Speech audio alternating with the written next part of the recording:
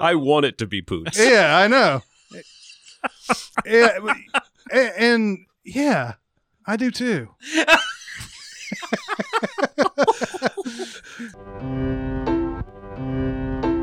Welcome to Sincast, presented by CinemaSins.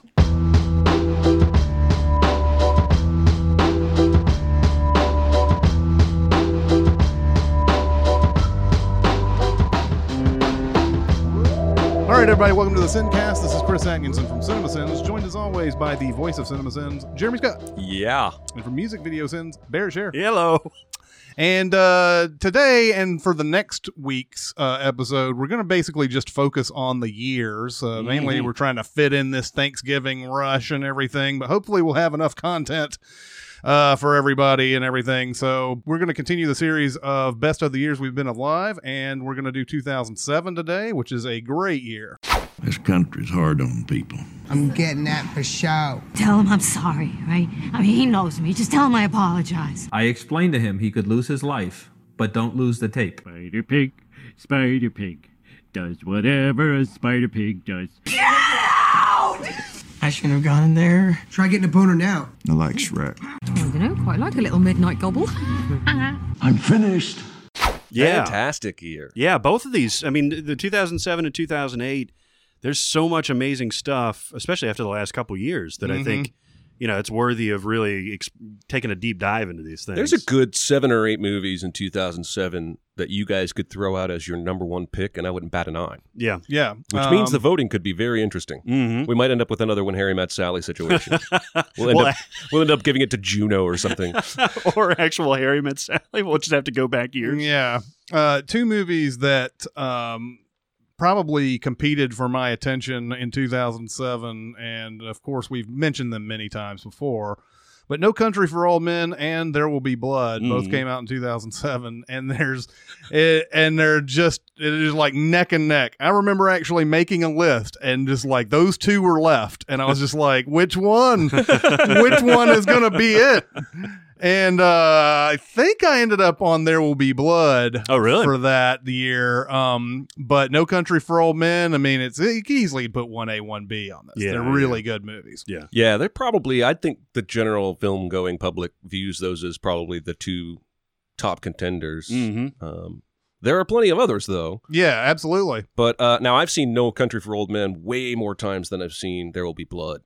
And I think it's just the nature of my cycle, and when I have the TV on, it seems like No Country for Old Men is on like every other week. Yeah. And I always catch a little bit of it. And I don't feel like I ever see There Will Be Blood on any of those movie channels, probably playing when I'm not watching TV. But so I've seen No Country for Old Men maybe 15, 20 times. Is this the Coens' most serious movie? It is, in my opinion, their best movie. It might be their most serious. I think Blood Simple is still their most serious movie. Okay. Yeah, No Country for Old Men still has some humor in it. Yeah, a little bit. Like, for instance, I mean, Anton Chigurh is a character that, like, really can be funny, even though he's menacing all the way throughout. and the Miriam McDonald character, she's always, like, she's got some funny stuff, and she's got a great accent in this, too. And I just like, and Josh Brolin, I love the scene where he's just in his bed, and he's like thinking about the people that are out in the desert and everything, and he's like, okay, and he just gets up and he starts going out there and everything. I still think Blood Simple's way more serious than this, but yeah, it's probably up there as far as their serious movies. One of the reasons I think No Country is so much fun to watch is it's so free of dialogue, at least on the Josh Brolin end of things, when he goes out there the first time and discovers the scene and trying to figure out where the guy with the money might have gone, the last man standing. And he's not an educated man, right? But he's super smart in the way that he goes about. Like, he should be dead long before he is in this movie. But he still has, like, this redneck, like, she's like, where'd you get the pistol? And he's like, at the getting place. And I love his performance so much, but this is a perfect example of a movie that shows you a character making decisions without telling you what they're doing. A lesser movie would have him narrating to himself or just have narration over the whole thing. Yeah, and what a singular villain. Yeah. I mean, this is one of the most terrifying villains of this decade, at least, if not all time. And he's just, like you said, his presentation is goofy. You know, with that page boy haircut and everything. By the way, I said Miriam McDonald. I meant Kelly McDonald. I don't know why. Oh, okay. I don't know why I said Miriam, but it's Kelly McDonald. Oh, and just tidbit we might have talked about before. That's the voice of Merida in Brave. Yes. And, and she's legitimately like Irish or Scottish or whatever. Here's my American ignorance, but she's not Southern Texas at all. Yeah. And she's also I think her debut was Trainspotting. But yeah, this one ended up winning Best Picture from the Academy, and the Coens got their second Best Director. One thing, it's funny, like they always get the editing nomination too, and it's always Roderick Jaynes is their pseudonym for their editor. And we're just and I know somebody, and I'm now interested too, who wished they would finally win an editing Oscar so that we could figure out who's going to go up there and accept it. And they've had I think it was Big Lebowski or one of these movies on their DVD. They had Roderick Jaynes talking on one of those things on the commentary, like a short or something. Nice. They never do commentaries, I don't think, but they did like some short or whatever. It was Roderick Jaynes, and he's awesome. like, of course, he's like, they always show the picture of him too. He's like got the mustache and and it's like totally not, of course. You know, but yeah, I love this movie so much, and Javier Bardem is a big reason for it. We haven't talked about Tommy Lee Jones, is this his last great performance that we've seen? Yeah, unless you count Jason Bourne. I was gonna say he was okay in Jason Bourne, but he certainly wasn't great. I feel like this is a the great first. I performance. mean, he's done a couple, and I can't remember. It's about around the same time he did that Three Burials movie that he directed, where he's really good in that, and in the Valley of Ella. Which either came out this year or the next year, and I can't remember what it was. But I think that's that last section where he just was, where he had a character where you felt like, oh my God, he's really kicking ass in there. He's got just the right amount of exhaustion, doesn't he? He's really smart, but he's almost done with this world, right? Like in terms of dealing with his job and all the madness, and you get a little more literal with that when he goes and talks to the other Texas cop after the shooting. Ed Tom, is that what his name is? Ed Tom. I think the guy keeps calling him Ed Tom. Yeah, it is Ed Tom Bell. But yeah, he's great in this movie. But there's so many tense moments in this. We talked about it. The motel scene is great. The scene where he's being chased by dogs through the river is great. Oh man. The scene where Sugar is in the gas station, and he flips the coin, and the very innocent shopkeeper is like wondering what the hell is this all about.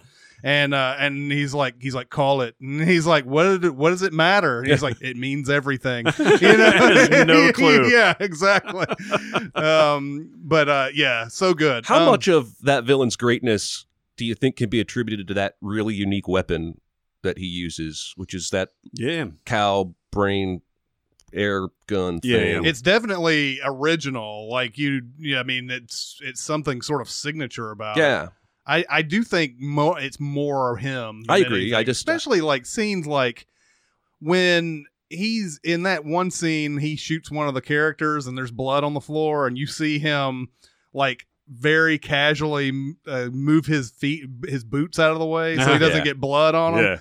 And it's also that scene right there is very telling, because later on when you're like, I don't know if he shot that person or not, when he looks at his shoes, it tells you. And it's so cool. And I think it's just him mainly. And he's so methodical. Like that scene where he blows up a car just to make a distraction so he can steal some shit in the store. I mean, he doesn't even blink. He's just automatic. Oh man, I love this movie. Well, the weapon is more terrifying because he's got to have put thought into the method in which he's going to kill people. Because nobody would just like take that off the rack and be like, I'll use that. So let's talk a little bit about There Will Be Blood. This movie is just an achievement. I didn't think you could make movies like this anymore. When this came out, like it's like finally someone's just made the movie that they want. It's a guy who's got talent to do it and just knocked it out of the park. And you have Daniel Day-Lewis in one of his best and most enduring roles, and It's just crazy good. It starts off with no dialogue. Yep. And you know everything from that, just from the opening scene. There was one thing that I read on it that I never considered when it first came out. You know, at the beginning of it, where he falls down that well, and he breaks his leg and everything.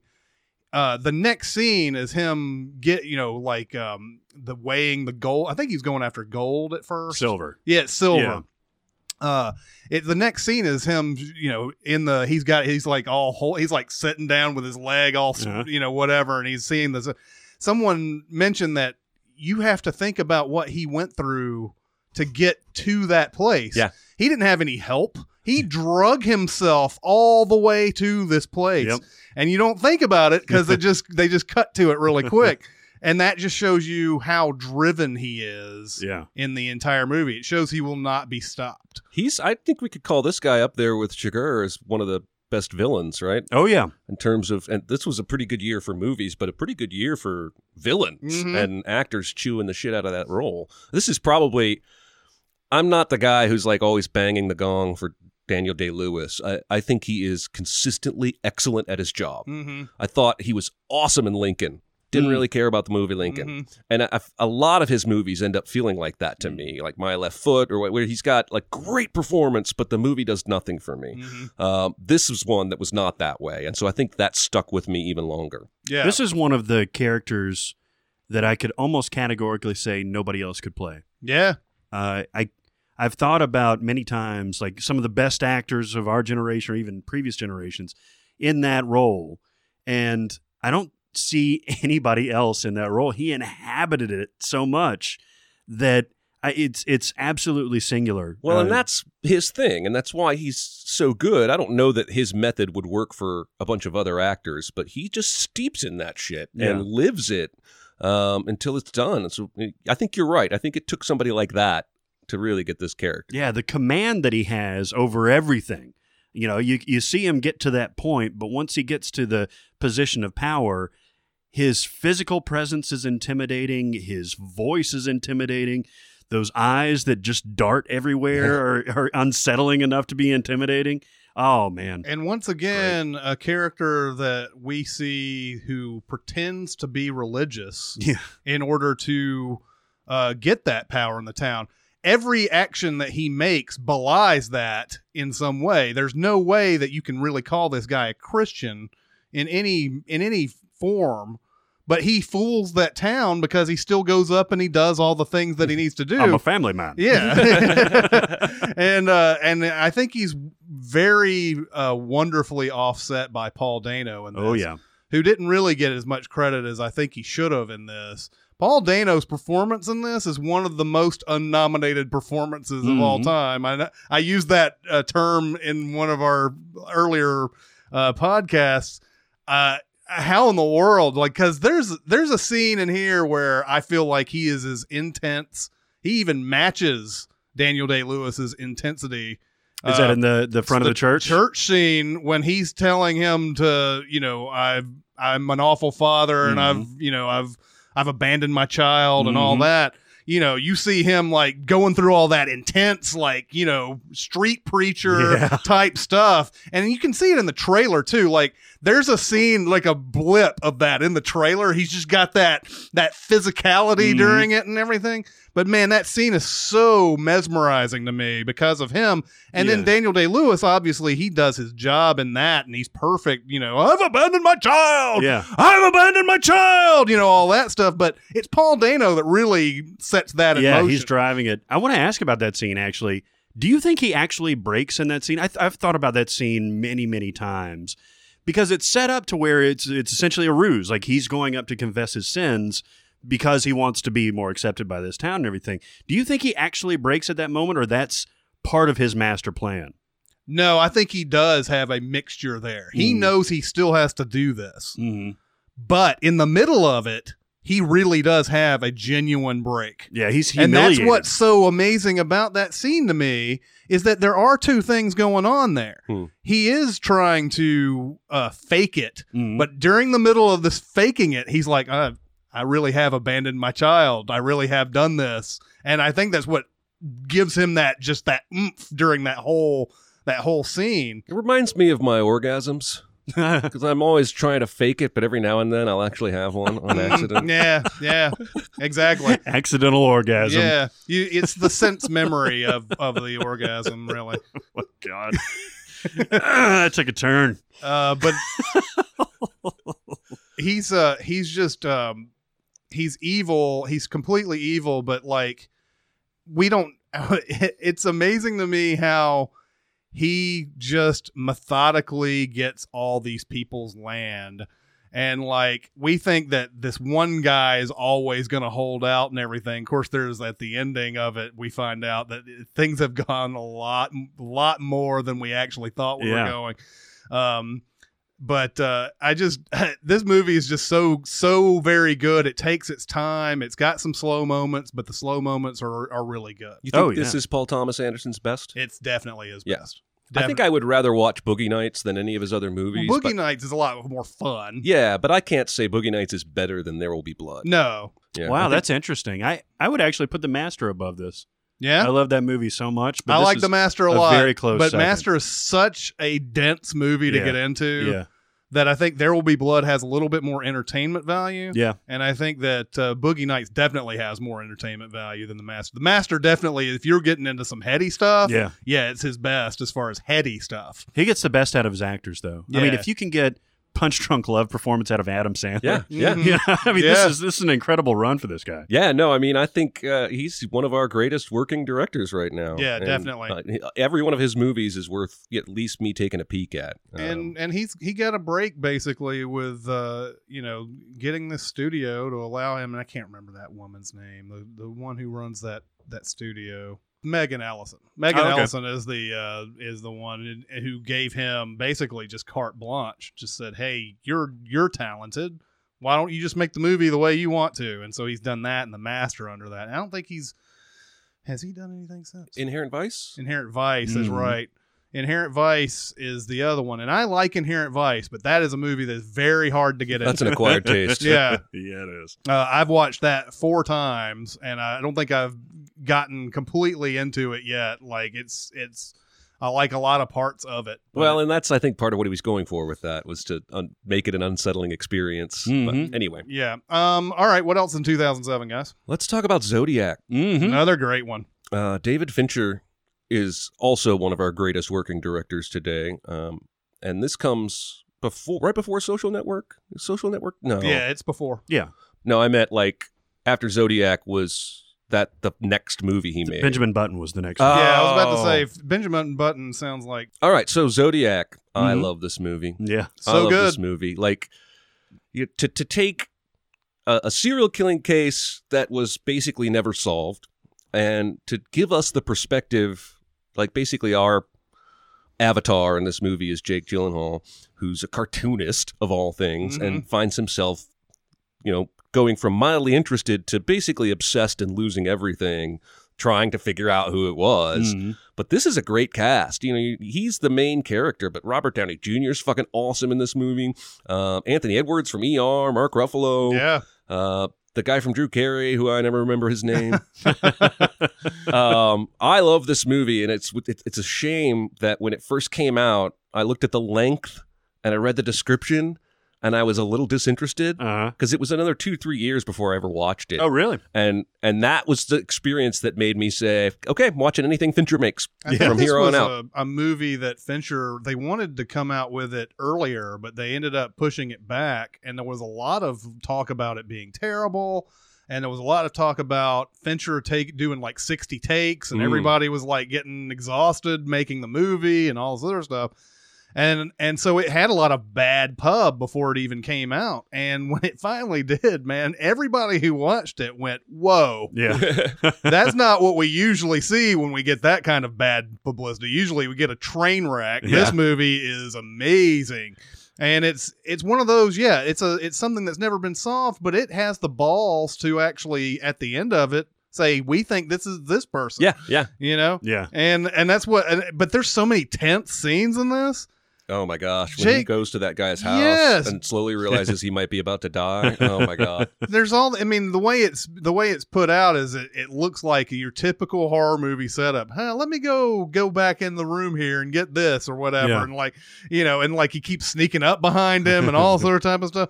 But it's all there to just make you very unsettled and everything. And yeah, you're right. Great cast, great mystery, great all that. So a great movie. This is where you see Mark Ruffalo. I don't know if we've seen anything from him to this point to where we would expect where he is now. But this kind of is almost predictive of something like Spotlight, or certainly he's probably the best part of the Avengers movies at times.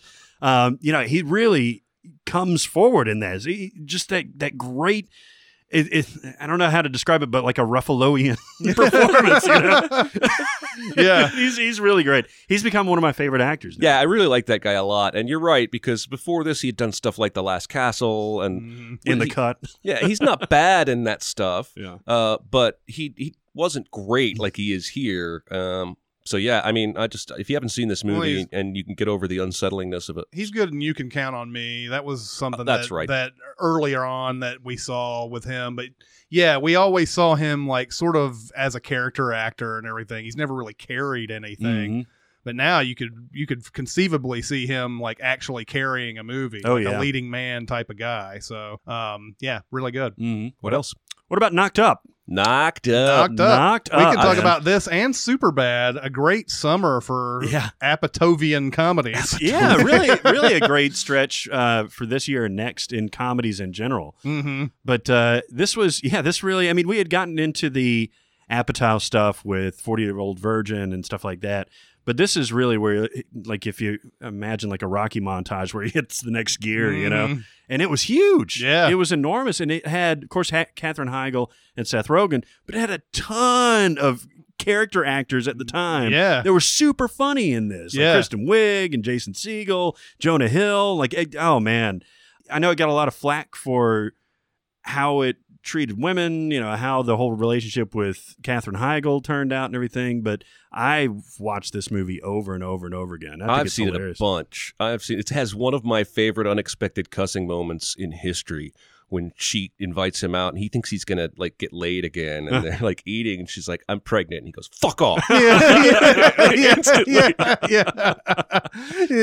She's like, "I'm pregnant," and he's like, "With emotion?"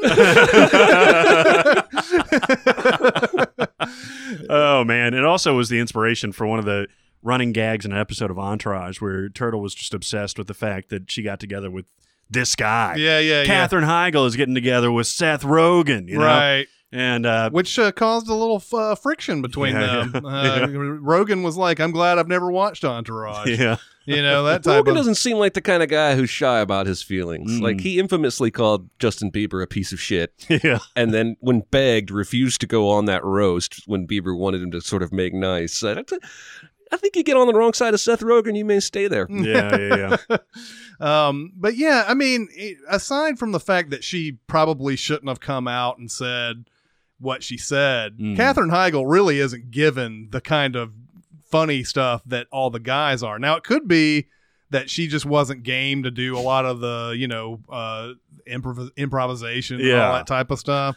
Because there are some times where you're just like, I don't know if you really fit in this comedy. But she's right. There's you have to have her character, though, to play off of. That said, Leslie Mann is amazing in this. So I don't know what she's talking about on that front. Leslie Mann is freaking hilarious in this movie. Just a ball of anger all the way through it. Doorman and all that. And then Craig Robinson with one of the greatest cameos ever. He's like, "I can't let you in. You're old. She's pregnant." I'm only allowed to let in 3% black people. That means if there's 25 people in the club, it's like, I forget what his line is. He's like, I have to let in one regular black guy and a midget or something like that, like to get the percentage right. I love what he's telling Leslie Mann. He's like, "I can't let you in because you old as fuck." Yeah. I mean, for this club, not for the earth. Yeah. Oh, and he even goes further. He's like, "I would tap that ass. I would tear that ass up." That's right. But yeah, it's really funny, and you're right. All these supporting characters that are in here, all by the way, most of them playing with their same name. Jason Segel plays Jason. Martin Starr plays Martin. They have that running thing with Martin Starr about in his beard, and they keep ripping on him for his beard and everything. Like Scorsese on coke and big Taliban jokes. Yeah, and all that. And I do love that whole thing too, where they're like, I was watching Munich the other day, and like, oh, Munich, and he's like, most of the movies with the Jews are always the victims, but here we're capping motherfuckers. Yeah, there's a lot of great stuff in that movie. Yeah, and then followed later in the summer by Superbad, which had Jonah Hill and Michael Cera.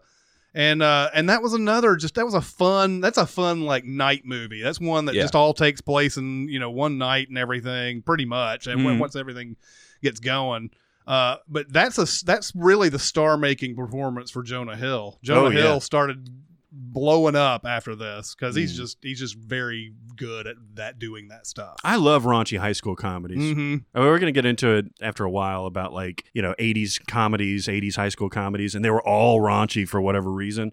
But this is a return to form to that kind of thing. I know we had Mean Girls and they had the return of the smart high school movie, but this is just balls out, as crazy as you could imagine. Oh, well, yeah, the whole blood on his pants stuff, which is that's not funny in too many other movies, right? That's just gross. But yeah, this movie goes for it, and I think it hits. It keeps me laughing all the way through. It also brought Emma Stone to most of our consciousness too, and she's very appealing, very great, and very good in this one. And I can't remember the other girl that's in this. She's really good too, but she hasn't done anything. Oh, the one that says, she'll give you the best blowjay ever. I love the moment early in the movie when he accidentally punches her boob because somebody bumps him when he walks by. Yeah. Although, if we're going to give the movie shit in Knocked Up for a Katherine Heigl falling for a Seth Rogen, an Emma Stone falling for a Jonah Hill is just as preposterous, right? I'm getting that for show. Yeah. By the way, her name is Martha McIsaac, if we ever want to refer to that again. Well, I think one of my favorite parts of this movie is the interactions between Bill Hader and Seth Rogen. Yes. As the police officers. This is another, this has sort of brought Bill Hader into it, because Bill Hader is amazing in this. They're having so much fun. Very small role. Yeah. And he's just fantastic. Yeah. They keep talking about his wife that cheated on him and left him and everything. It's just they take this McLovin as being just a surrogate for their feelings, and they're pouring all this stuff on him. He's like, "You want to shoot the gun?" He's holding it sideways, Fucking great. That it also has that great line too from Christopher Mintz-Plasse, who plays McLovin, where he's finally gonna get some, and the girl starts sucking on his fingers, and he's like, "I've got a boner."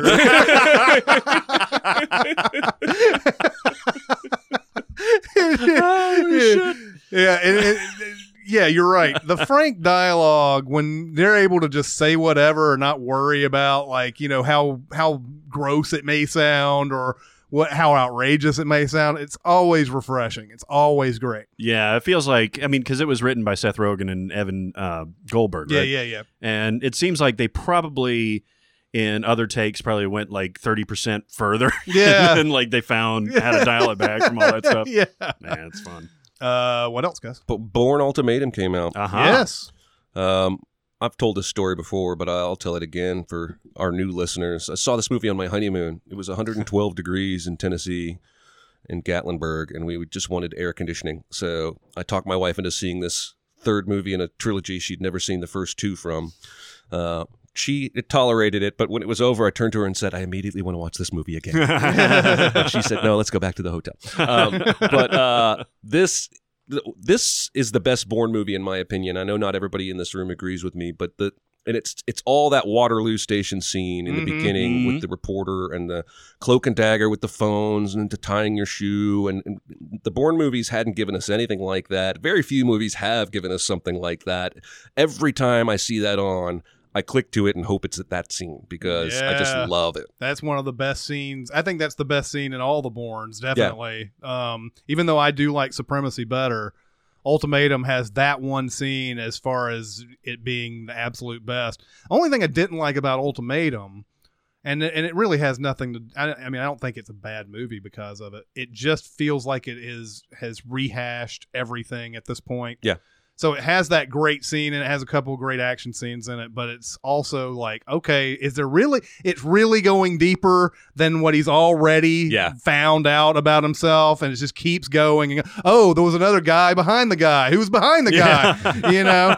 And you know, it starts becoming Umbrella Corporation for you know, the FBI or the CIA or whatever. That's interesting, actually, because I think we all like the different ones. Like, I think Identity is my favorite, and Supremacy and Ultimatum. And the reason that I like Identity so much is just for that it's not wrapped up in all this subterfuge and all that stuff. But it is great, though, and especially that scene that you were talking about. Yeah.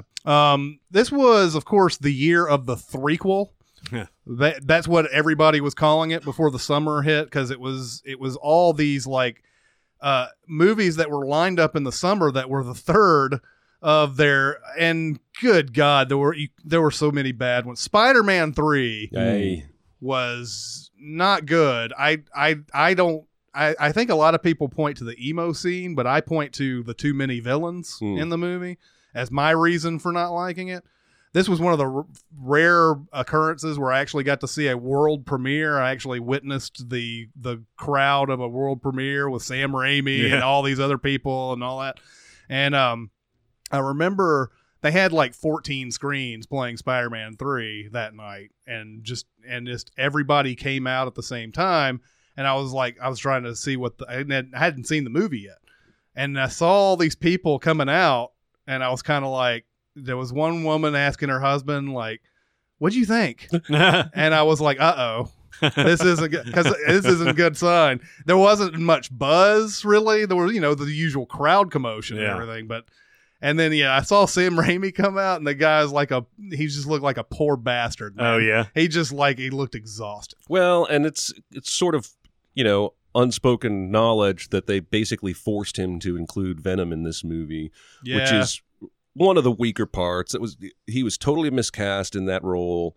It's funny because when I first watched it, the first 10 minutes or so, where Peter's going back on his scooter and then Harry attacks him out of nowhere on the glider, I was like, I still think that action scene is great. And I was like, all right. And then it just quickly devolves into how many villains we can squeeze in, and Mary Jane in goddamn danger again. Yeah. And I can't get it up for that anymore. I'm sorry. It was bad enough that you did it 2 movies in a row, but all 3 movies? Come on. Yeah. When a movie has that many villains in it, and it's 3 villains, it has to divide its time between all of them. And it becomes just a mess after a while. That's the reason why you don't do that. And I know that you're like, okay, this might be our last shot to make a Spider-Man for a while, so let's put all these villains in, but that doesn't... No, that's not a good excuse. It's not a good excuse. Do you think that if they took Venom out, that this would be a good movie? Well, I don't think you could just cut out what they did, but if you approach the movie that way and don't have... I think it could have been great, because I think Thomas Hayden Church is good, and... Maybe one of my favorite scenes in any Spider-Man movie is when he turns into the Sandman. Yeah. And we get this slow, dialogue-free, perfect music. But it just gets jumbled.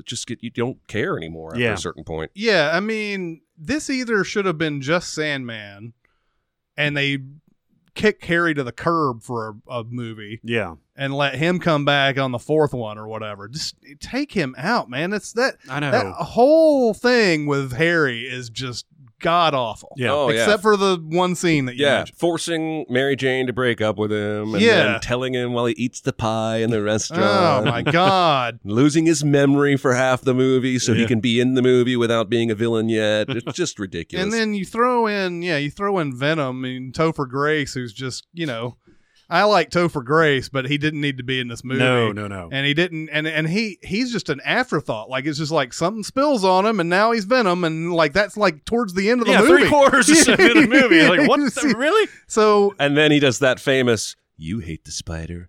Yeah. I hate the spider. My God. Let's have a literal team up conversation scene in this movie. So bad. So bad. But also, Shrek the Third came out, terrible. Pirates of the Caribbean at World's End, we've talked about that, terrible. And then it was Rush Hour 3, and there was a few other 3s that came out. But of all the sequels, was Harry Potter and the Order of the Phoenix the best one?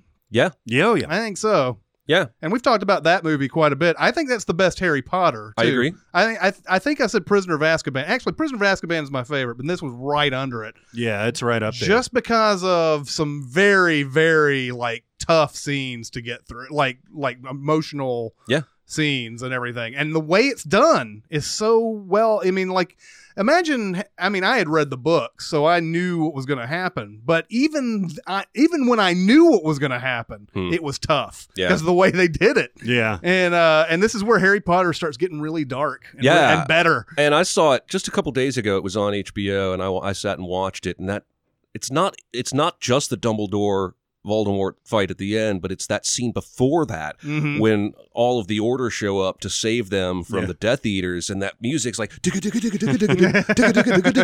and I have always complained about I don't have any fucking clue who's doing what spell or how sometimes they have to say shit and sometimes they just wave their wand. It seems pretty fucking easy for Helena Bonham Carter to kill Gary Oldman, and why she doesn't do that at any other point in the movie I don't know, but I was reminded on this viewing that Ralph Fiennes' cackle after he creates the fire dragon, and that you hear the whoosh of the fire go up, and it cuts to him, and he's like, and he's so fucking evil, man. It's so good. Oh, I love this movie. Yeah, absolutely. It's just good stuff. It's thrilling. And it has it's the perfect crux. Because you're right, it started getting dark after this, and got a little bit muddled and a little bit too dark and too kind of just murky at times. And then we were still kind of full of wonder up until now. And this just is the peak of where you get action and excitement and teenage hormones and all kinds of crazy stuff, family drama and all that stuff, just right in the middle there. Now it's real. It's for the last four episodes of Harry Potter, it's been like la la la la Quidditch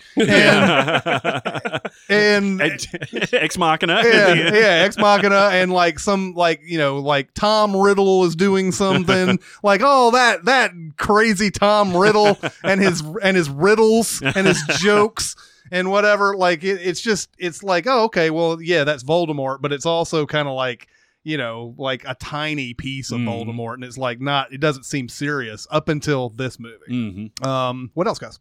Ratatouille. Yeah. I want to point out that this movie also had bad buzz because they got rid of the director and brought in Brad Bird, who'd made The Incredibles. And you would not think, I think they even talk about this on the DVD extras, you would not think you could come into a computer animated project late and do enough to save something that might be bad. But apparently that's exactly what he did. I love this movie. This is a big fat home run for me. Patton Oswalt is great. Brad Garrett as the ghost of Gusteau.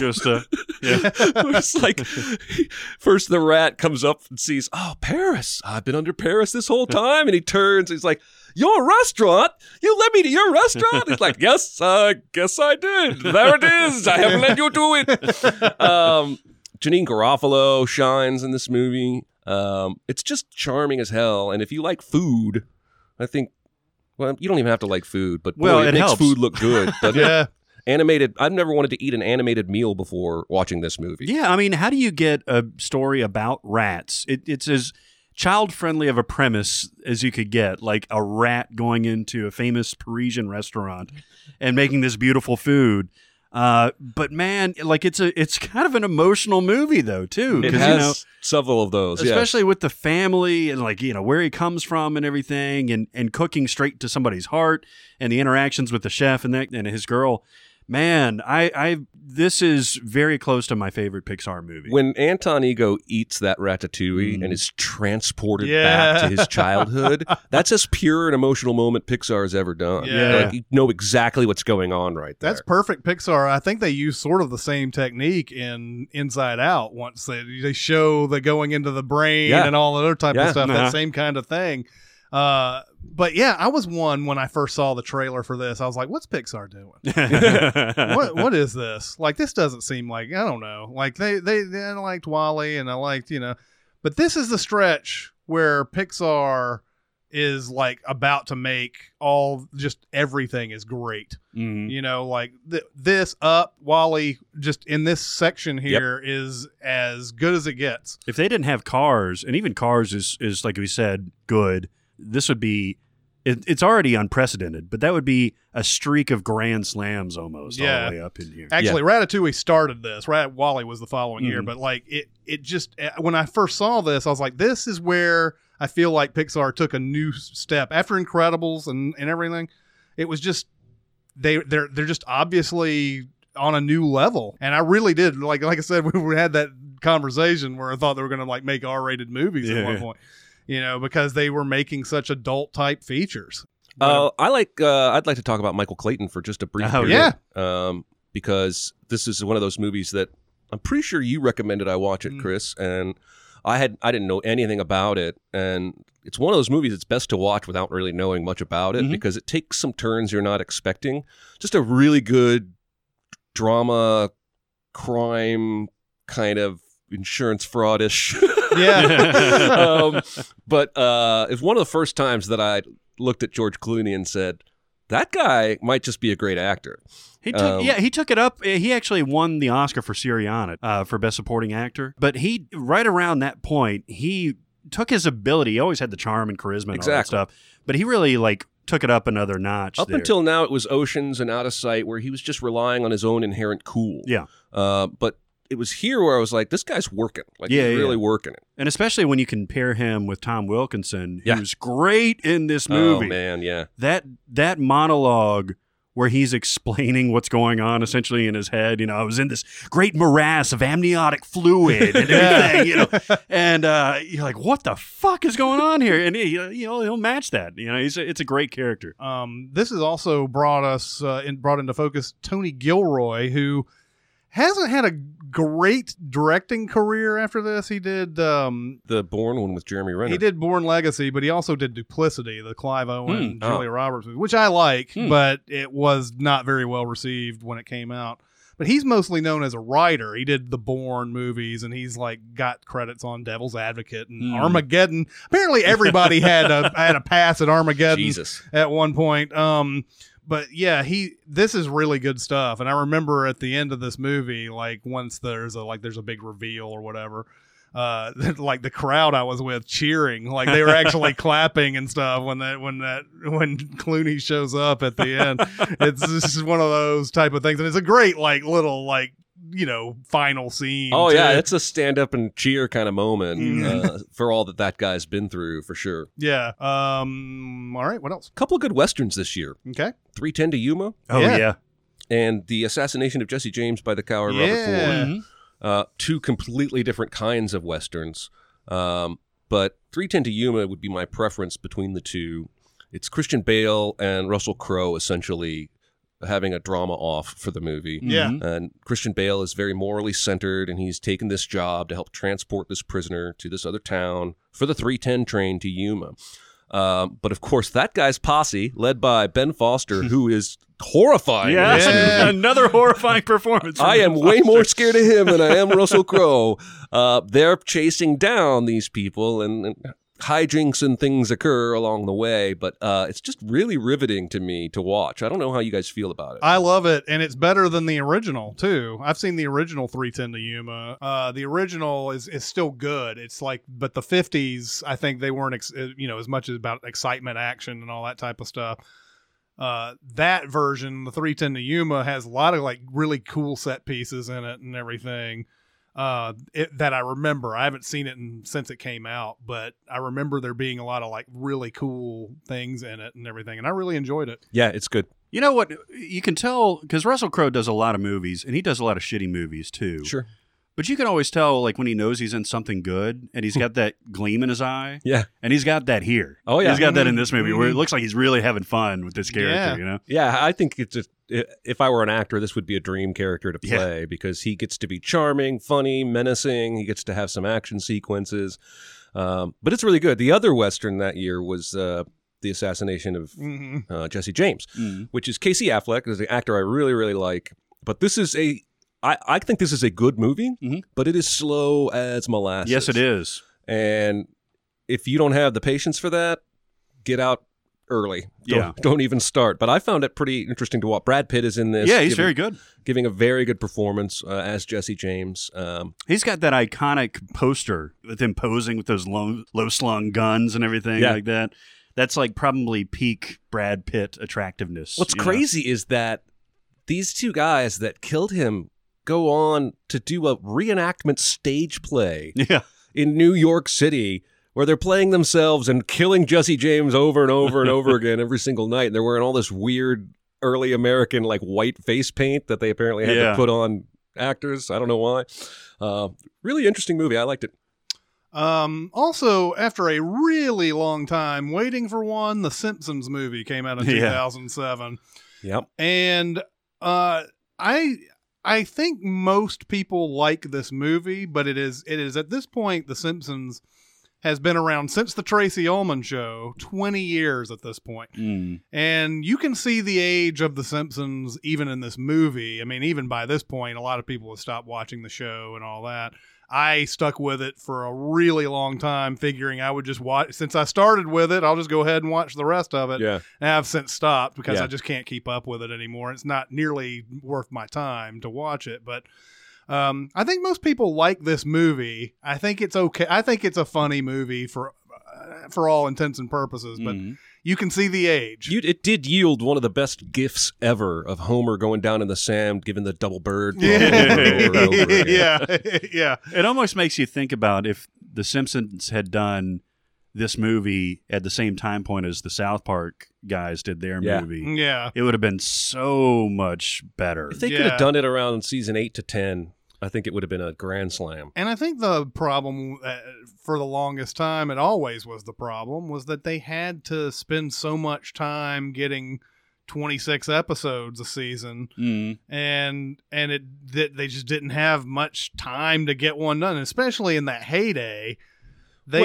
Well, people forget. I mean, the voice actors are great, but what makes this show are the writers. And in the heyday we're talking about, they had Brad Bird and Conan O'Brien and Jennifer Crittenden, who wrote for Seinfeld. They had all these heavy-hitting writers. John Swartzwelder, who's like the all-time Simpsons writer, basically.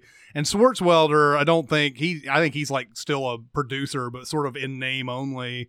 I don't know if he does much with it anymore. Well, Scott Simon is the same thing, right? Or Sam Simon. Sam Simon is the same thing, right? Yeah. Although, was it Sam Simon who died recently? Sam Simon. Was it Sam Simon? Oh, did he really? Yeah. Oh, wow. Sam Simon actually left The Simpsons a while back. I think he died of cancer. I think something like that. And I actually heard an interview with him towards the end. They actually had to talk to him while he was on his on his bed or whatever. Oh, wow. How bad off he was or whatever. But he was asked basically like, what do you think of The Simpsons now? And he's like, well, I enjoy the checks that I get to cash. But remember in that 130th episode Spectacular where they show Sam Simon and he looks like Methuselah in the office. He's like a 300-year-old guy. Yeah, they had the Matt Groening who like, get out of my office. But anyway, good. It was fun. You just saw how long it had taken for them to get there, and it showed. 300 came out in 2007. A divisive movie, I think. Is it really? Maybe in this room. I don't know. I hate it. Oh, I guess so then. I like it. I think I liked it better when it came out than I do now. But I thought it was, at the time, I didn't really care about the Zack Snyder slow motion stuff. I thought that was actually a cool thing. Right. Like we had never seen a movie that looked like this before when it came out, and that's what attracted audiences. It looked really cool. Of course, now it's been copied 100 million times. Like there's been so many movies that have tried to be 300. Including most of Zack Snyder's films. Yeah, exactly. Well, then, Zack Snyder started really just sort of dipping into that well on every movie. Yeah. And it sort of watered down this movie when you go and watch it again after all those other ones that have come out. We even did a joke in the Sins video about if you took all the slow-mo in this movie and made it normal speed, this movie's done in like 40 minutes. Yeah, it's very right. It's really egregious in its use of slow-mo. I get why it was popular, and you're right. It was the visual flair of the action that that we hadn't seen before, and now we've seen it, so everybody needs to stop doing it. Yeah, there was a trailer that came out that had the Nine Inch Nails and all that other type of stuff, and everybody was like, "Whoa, what the hell's this? I got to go see this." Well, also it came out in February or March? Yeah, and it was completely unexpected. Like people it had a visual appeal. Gerard Butler is very compelling as a main guy, even though he's got a Scottish accent in the middle of ancient Greece. Right. But I mean, it is a very cool looking movie. Yeah. What else? Should we talk a little Hot Fuzz? Yeah, Definitely. Yarp. Yeah. This was another one of those movies like Zodiac. I just didn't catch the Edgar Wright movies when they were coming out. I came late to the party and kicked myself for it. This is by far my favorite Edgar Wright movie. And the way that it apes everything that it's talking about, the way that it treads that line between paying homage and making fun of, and just the quaint little nature of this town just pulled me right the hell in. And there are a couple moments of shocking blood and violence. Yeah. But I really, really enjoy it, and I call this a comedy, right? It's definitely a comedy. Oh, yeah. I mean, and Simon Pegg plays the best straight man comedy that I've seen in a long time, where just his by-the-book nature is hilarious. Like, in almost all instances, it's funny, you know? This is one of the funniest movies I've seen in the last 20 years, really. Yeah. It's one of those type of things. And a really fun kind of mystery involved in this, because, you know, and I love how the little innocuous things in here, which, you know, that they make fun of, end up actually being part of the solving the mystery. Like, you know, like when the woman said something like, says like, "Well, you're gonna catch those killers then." Yeah. And he's like, she said killers.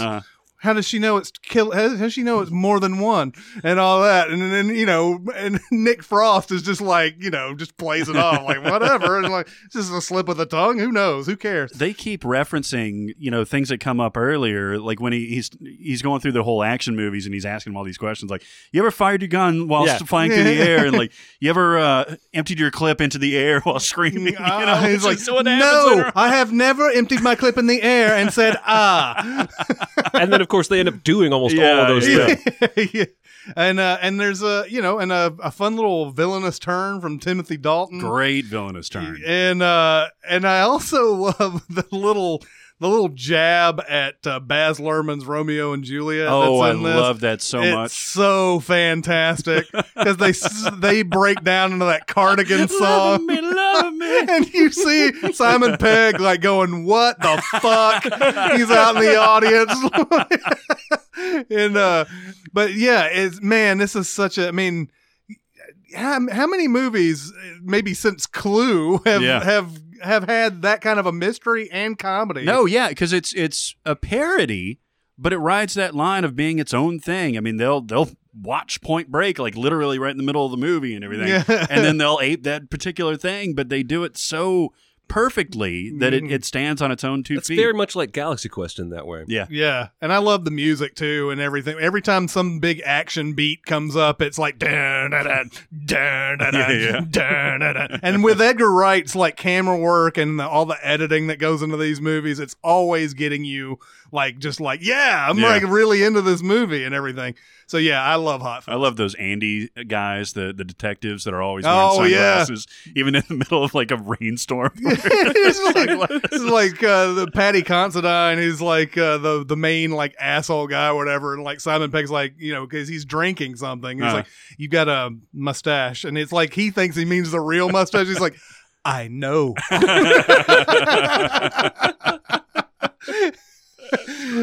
Also in 2007, I Am Legend. A movie that is so different from the book that it's based on, or the short story that it's based on, that the I Am Legend title doesn't make sense anymore. Yeah, exactly. But still, this is a good movie. I liked it a lot. Now, it could be the dog, because that is a really, really good dog. It's a good dog. He runs on the treadmill with his owner. It's Will Smith doing something we've never seen him do before, acting-wise, I think, tapping into a little bit more talent than he'd been able to display in shit like Independence Day and whatnot. And of course, if he doesn't have that kind of performance, then this movie completely falls flat. But he sells it, I think. The effects are a little wonky here and there. Yeah, they are. They shot an ending that they didn't use that was far better than the one that they did use. But I find this to be a super watchable movie. I don't know about you. Well, the thing about Will Smith that you're talking about there is that I think every movie he had been in at this point was a vehicle to make him look cool and funny and all that. And we're selling Will Smith the brand here and all that. This one, this is a stretch where Will Smith actually starts showing that he's got real acting chops. It's this and Pursuit of Happiness. Pursuit of Happiness and 7 Pounds, which, is very Yeah. But yeah, I enjoyed this movie. It's what we were talking about before, post-apocalyptic movies and all this other type of stuff.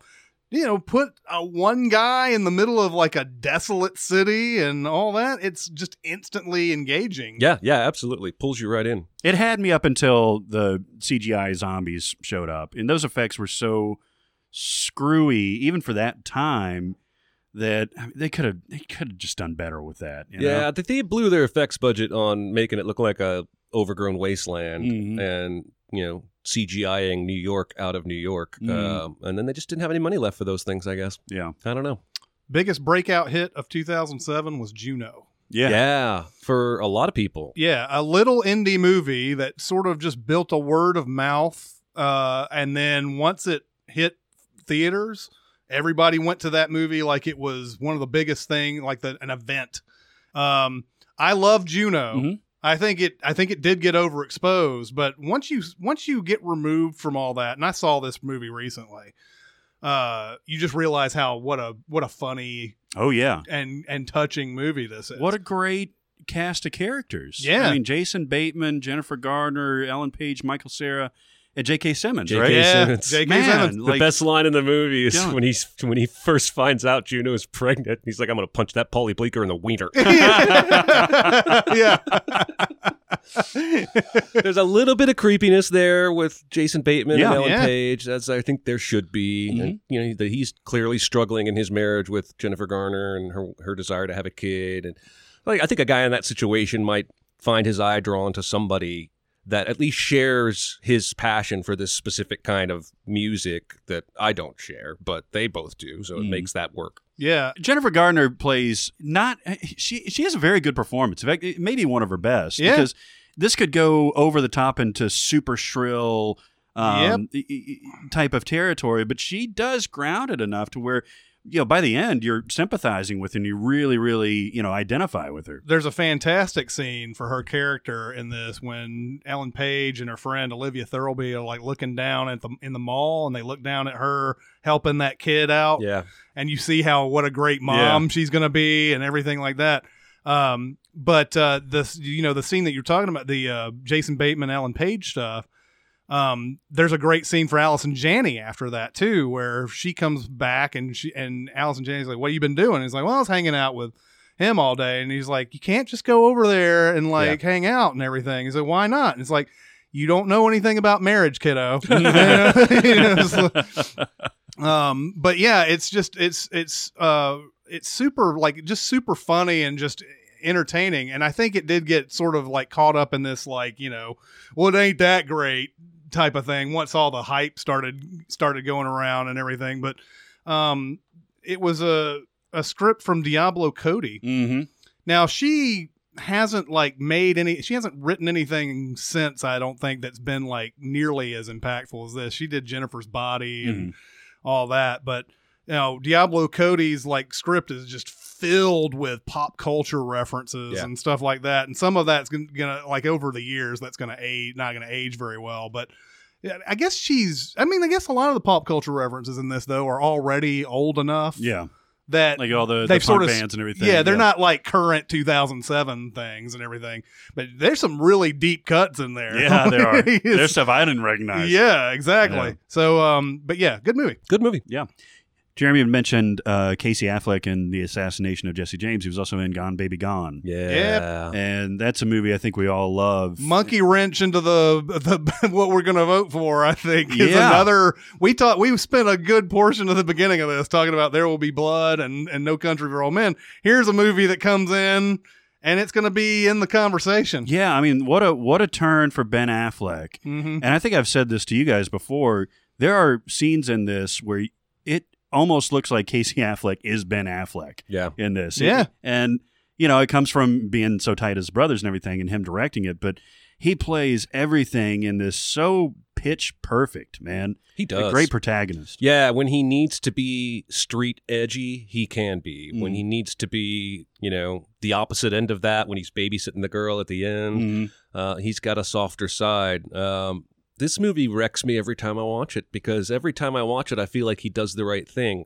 And then the movie punishes me for that by giving me that final scene to show that, there's an argument to be made that child is fucked. Yeah. And it's just, the performances all throughout are what make this. What's the name of the guy that was Man in Black on Lost? Titus Welliver. Yeah. He's great. Ed Harris is great. If you haven't heard us rave enough about this movie to watch it yet, you probably will never watch it. Amy Ryan in in a role that is oftentimes you're like, I feel sorry for her, but that's all when she's in front of the cameras and everything away from the camera. She is a disgusting person. She is. And she plays it with such relish. It's such a great performance. And but yeah, here's another one that's got a great mystery to it. It's like what happened, and then they give you an explanation, and you're like, oh no, yeah. and then it's like, oh wait, it's not done yet. Yeah. and it's just one of those movies. I mean, and I don't know why. I mean, Ben Affleck, I think, got some kudos for this, but I mean, even now when he's got movies coming out, they don't say from the director of Gone Baby Gone. It didn't do anything. I know that. It didn't do anything at the box office, but I would say I love all of his directorial movies, but this is his best work. This is easily the best one he's done. And it's frustrating to see the trailers for the new one and see, from the director of Argo. Yeah. Like, all right, Argo won the Oscar. Yeah. I really enjoyed Argo, but he was at the top of his game right out the gate. Yeah. And then, I was watching this the other day, and even that last scene after Amy Ryan's gone off for her date with the guy who saw her, Meredith Vieira, and Casey's on the couch with the little girl, and the camera's over here in the left corner of the room. And the last shot, it's just slowly sliding to the right until we're directly over the TV they're looking at, and it hangs, and it goes to black. Yeah. And you're just like, some actors jump into directing maybe at the wrong time, but you can tell that Ben Affleck has been making his own choices as what he'll be as a director for the last 15, 20 years when he's been an actor. And so he's just completely assured of everything that he wants. It's a very confident movie. Wow. I guess he probably jumped into directing about the same time that Mel Gibson did, like in his career timeline. Sure. Maybe that's like the sweet spot of, I guess, maybe like mid-30s-ish or so, early 30s. Well, you could even point at Costner when he did Dances with Wolves. Yeah. It was right about the same place. A lot of actors have tried to direct. Yeah, I mean, there's a few, and for whatever reason, Kevin Spacey jumped into my head. Like he did the Albino Alligator, which wasn't a good movie at all. But you could see some things in there where like he really wanted to do that shot, and he really wanted to do that or whatever. But I think a lot of times, like I really want to direct. Well, here's Albino Alligator. It's I don't know. It's you're right. Sometimes I think they go in because they just want to try it, but then some other people are like have been thinking about this for years. And I think a lot of times they're probably like mini directors on the set anyway. Yeah. Like I'm sure Costner has many times, like as an actor on a set and said, why don't we do it this way? Right. And they just kind of do what he says or whatever, even though he's not the director of the movie. But man, Gone Baby Gone, if you haven't seen that movie, that would be, I guess, the recommend out of this. If For you me, haven't it would seen be. that. Every single thing about it is perfect. I just love it. And it'll break your heart, but give you hope. Yep. And one of the most uncomfortable scenes in all of movie history is when he goes to that house Oh, yeah. to sell cocaine and finds this child molester guy Oh my there. God. Very difficult 3 or 4 minutes of film there, but I think super important to the development of that character, and then ultimately the revealing of the mystery, because it's out of the fallout of that event is where he picks up a clue that puts him on the right path. just go watch it, please. This was the year of Grindhouse. Yeah. Yeah. I actually watched this. Started this movie at midnight in my theater that I was working at in New York. Wow. So I saw Planet Terror, and Death Proof all in one night. And I had a little, throng of employees that were in there watching it and everything. And some of them were like, yeah, I'm going to stay for the whole thing. And they got through Planet Terror and it was like, all right, I gotta go. And I don't know if they would have, if they sat around, they would have enjoyed Death Proof. I love Death Proof. Yeah. Mm-hmm. And I think a lot of people look at this as Tarantino's worst. Mm-hmm. If it is his worst, it's still better than most movies. It's just the dialogue is very rich in this. Yep. It gets me into a mood when I watch it. And I love it. I know that, and I remember seeing something a few months ago, and I think I may have even mentioned this on a previous podcast. I saw a thing on the internet that said Tarantino says Death Proof got to be the worst movie I ever made. Yeah. And I went and looked at the video that he was on, and he said, I just want to make a certain amount of movies. And in fact, he just came out and said, I'm going to make 2 more movies. Yep. I want to make this certain amount of movies and just say, hey, top that. And it's like Death Proof out of that group has to be the worst movie I've made out of that group is basically what he meant. He didn't say Death Proof's got to be the worst movie I've ever made. Terrible, but I love it anyway. No, there's a lot more to chew on in Death Proof than just like an actual Grindhouse movie. Mm-hmm. And you can't get more disparity between those two filmmakers of Robert Rodriguez and Quentin Tarantino than those two movies, because Planet Terror is a very Robert Rodriguez schlocky zombie thing. Yeah. And this is Death Proof is unexpectedly, I wouldn't call it rich, but richer than you would expect from that kind of thing. Yeah, I saw them both once and they didn't really move me, but I don't have like a head full of negative thoughts about them to say. I just didn't really like them that much. I don't know why. I just enjoy Kurt Russell in the beginning of it. Actually, really, just the way they set up that whole first half of Death Proof. The second half is not as good as the first half. But the first half, Kurt Russell is just enjoying every minute of it, and you can see it in his performance and everything. But that'd be another recommend. If you haven't given Death Proof a chance, I would give that one a shot. What else, guys? Almost as good as Death Proof is Atonement. Ah. Yeah. A movie that should have been called Sadness the Movie. I can see this as well shot with good performances. I don't think I ever want to watch this movie or a movie like it again. It is just depressing as fuck. And I know this is based on a book, I think. Mm-hmm. I think it might play better, much like The Lovely Bones, might play better as a book than a movie, because I don't think I'm ever going to wake up and go, I just want to be really shitty sad for the next 3 hours. I'm going to pop in Atonement and see some people get fucked over. Yeah. But it got all kinds of acclaim and awards, and I know lots of people love it. I don't know how you guys feel. It's got a great score. I haven't seen it since it came out. I know that this is another great Keira Knightley performance, and James McAvoy's good too. And really kind of shows the talent of, I believe it's Saoirse Ronan. I'm not going to try and say it. Wow. I believe that's how it's pronounced. Who's in The Lovely Bones? Who's in The Lovely Bones?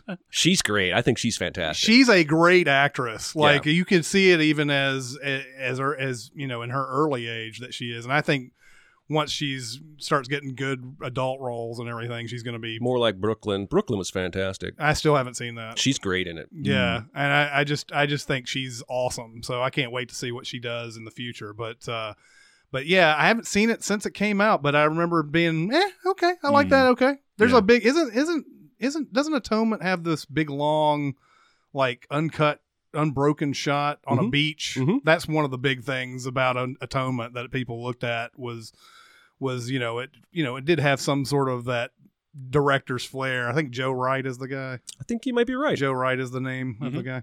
He did that big long unbroken shot, and everybody's like, okay, we're watching something on the next level here.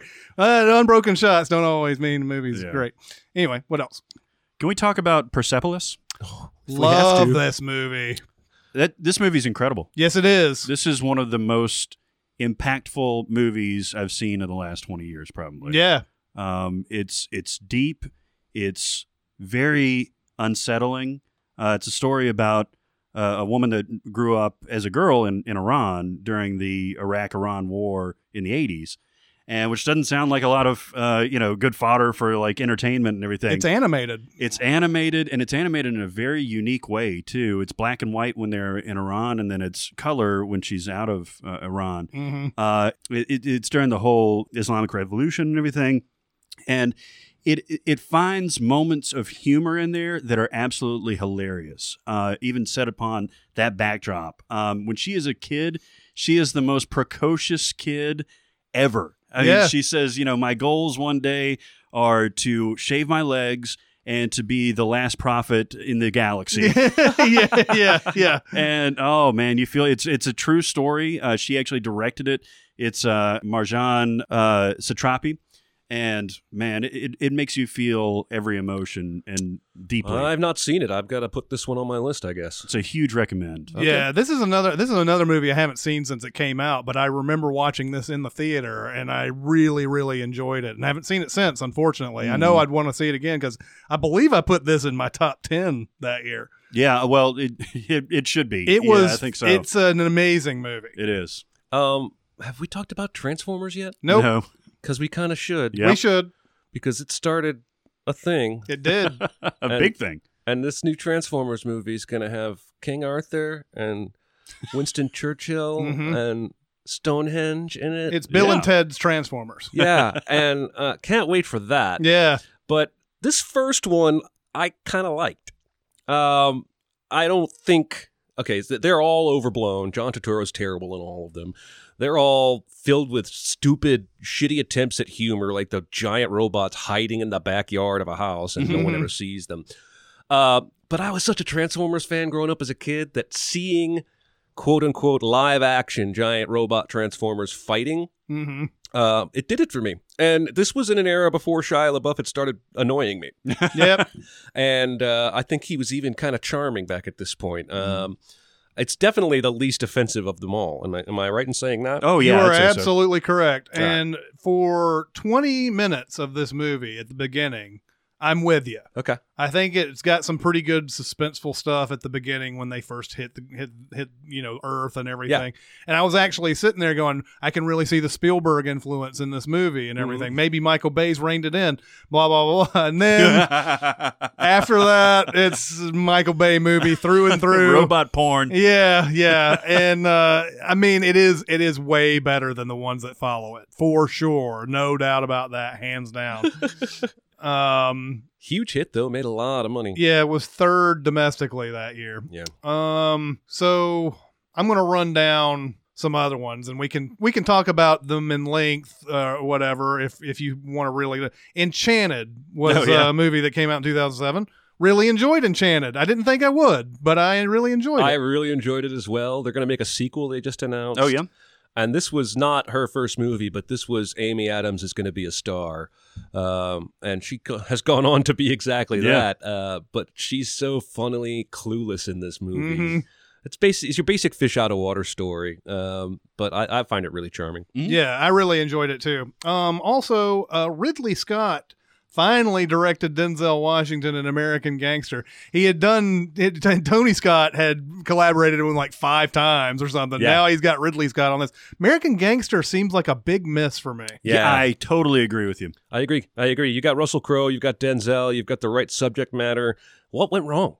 Yeah, it's just never quite as exciting. What went wrong. It focuses almost exclusively on Russell Crowe's family drama and his court cases and custody battles and whatnot. And we only get that one really cool scene of Denzel in the restaurant where he gets out and walks across the street and kills a dude and comes back and keeps eating. Yeah. But yeah, it's a miss for me. On paper, that looks like the best movie ever made. And it just, man, I remember watching this going, when is this going to get good? Oh, it doesn't. Never. Yeah, I mean, he's charming all the way through. This, to me, equates to Public Enemies in a year. Same way. Everything on paper should be perfect. Depp playing Dillinger, Michael Mann, and everything. And just a big miss. But it's watchable, but not pleasant. Yeah. There you go. possibly Tim Burton's last watchable movie, Sweeney Todd. I like Sweeney Todd quite a bit. Never saw it because I had already given up on Burton at that point. Oh, really? Yeah, it's fun. I mean, Johnny Depp, actually, this is maybe the last best Depp performance. He's playing his typical 100 pounds of makeup and wigs Tim Burton character. Yeah. But everybody has a good voice. The songs are fun. The play is good. Yeah. Music's fun, very violent. Yep. And that's I guess the sort of the translation from the actual musical too. It's like super violent. Like I was talking about the Jersey Girl thing, where Ben Affleck's watching it and everything, and he just jaw drops when he sees how violent it is. But I enjoyed that quite a bit. What else? I do want to talk a little bit about Mr. Brooks. Oh yeah. Which was an unexpected pleasure for me to watch. Love Mr. Brooks. Because at this point, I'd given up on Costner because he was making a bunch of bullshit. And this movie comes out and just really, really wowed me. It's basically, you see a series of killings from the perspective of the serial killer, who's Kevin Costner. You also see William Hurt, his imaginary friend that talks to him and signifies that he's got a mental illness that sort of drives this. You've got... Dane Cook.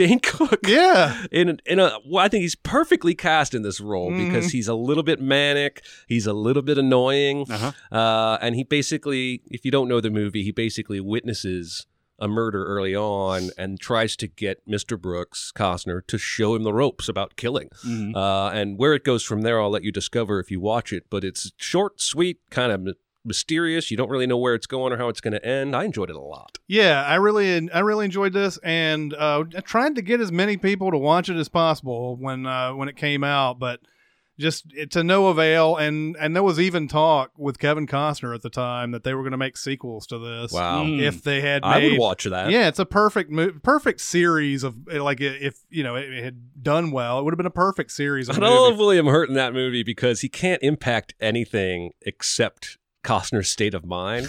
So when Costner realizes the blinds are open and William Hurt's like, that's a really big mistake for you. Yeah. So judging.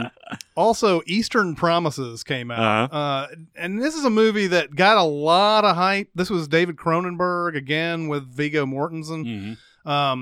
I think it got more hype than when I watched it. I think it fell a little flat for me. That naked fight is pretty awesome. But I was about to say the naked fight is Viggo Mortensen's in a sauna basically, and they try and kill him. And they try to kill him, and he's like has no clothes on during the entire fight. Yeah, and it's pretty awesome. It is awesome. Yeah, even if they had clothes on, it's a very, very good fight scene. But A History of Violence that came out prior is a better collaboration of these two people, I think. Yeah, and then Eastern Promises is a good movie. I just thought it one of those movies where just like everybody universally was like, yeah, this is awesome. And then you kind of watch it and your expectations are dropped a little bit. Yeah, what a weird career for Viggo Mortensen. Yes. I mean, you can't pin him down with anything because his characters couldn't be more different with the same director from History of Violence to this. In History of Violence, he's like engaging and he's really personable for the first half at least. And with this, it's totally different. But yeah, he's mercurial. Yeah.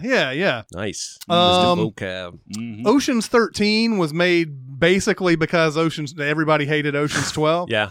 And if you hated Ocean's 12, and I know you like it, but if you hated it, it does get back to what you liked about Ocean's 11. Yeah. It's just much like you were saying about Bourne Ultimatum. There's a very been there, done that kind of feel to all of Ocean's 13, to the point where there are so many whammies coming, you're not whammied by them anymore. Yeah. But it's a slick, fun ride. If you like the first or second one, I think you'll probably like it enough. I love Al Pacino's line reading where he's like, I don't want to hear about the labor pains. I just want to see the baby.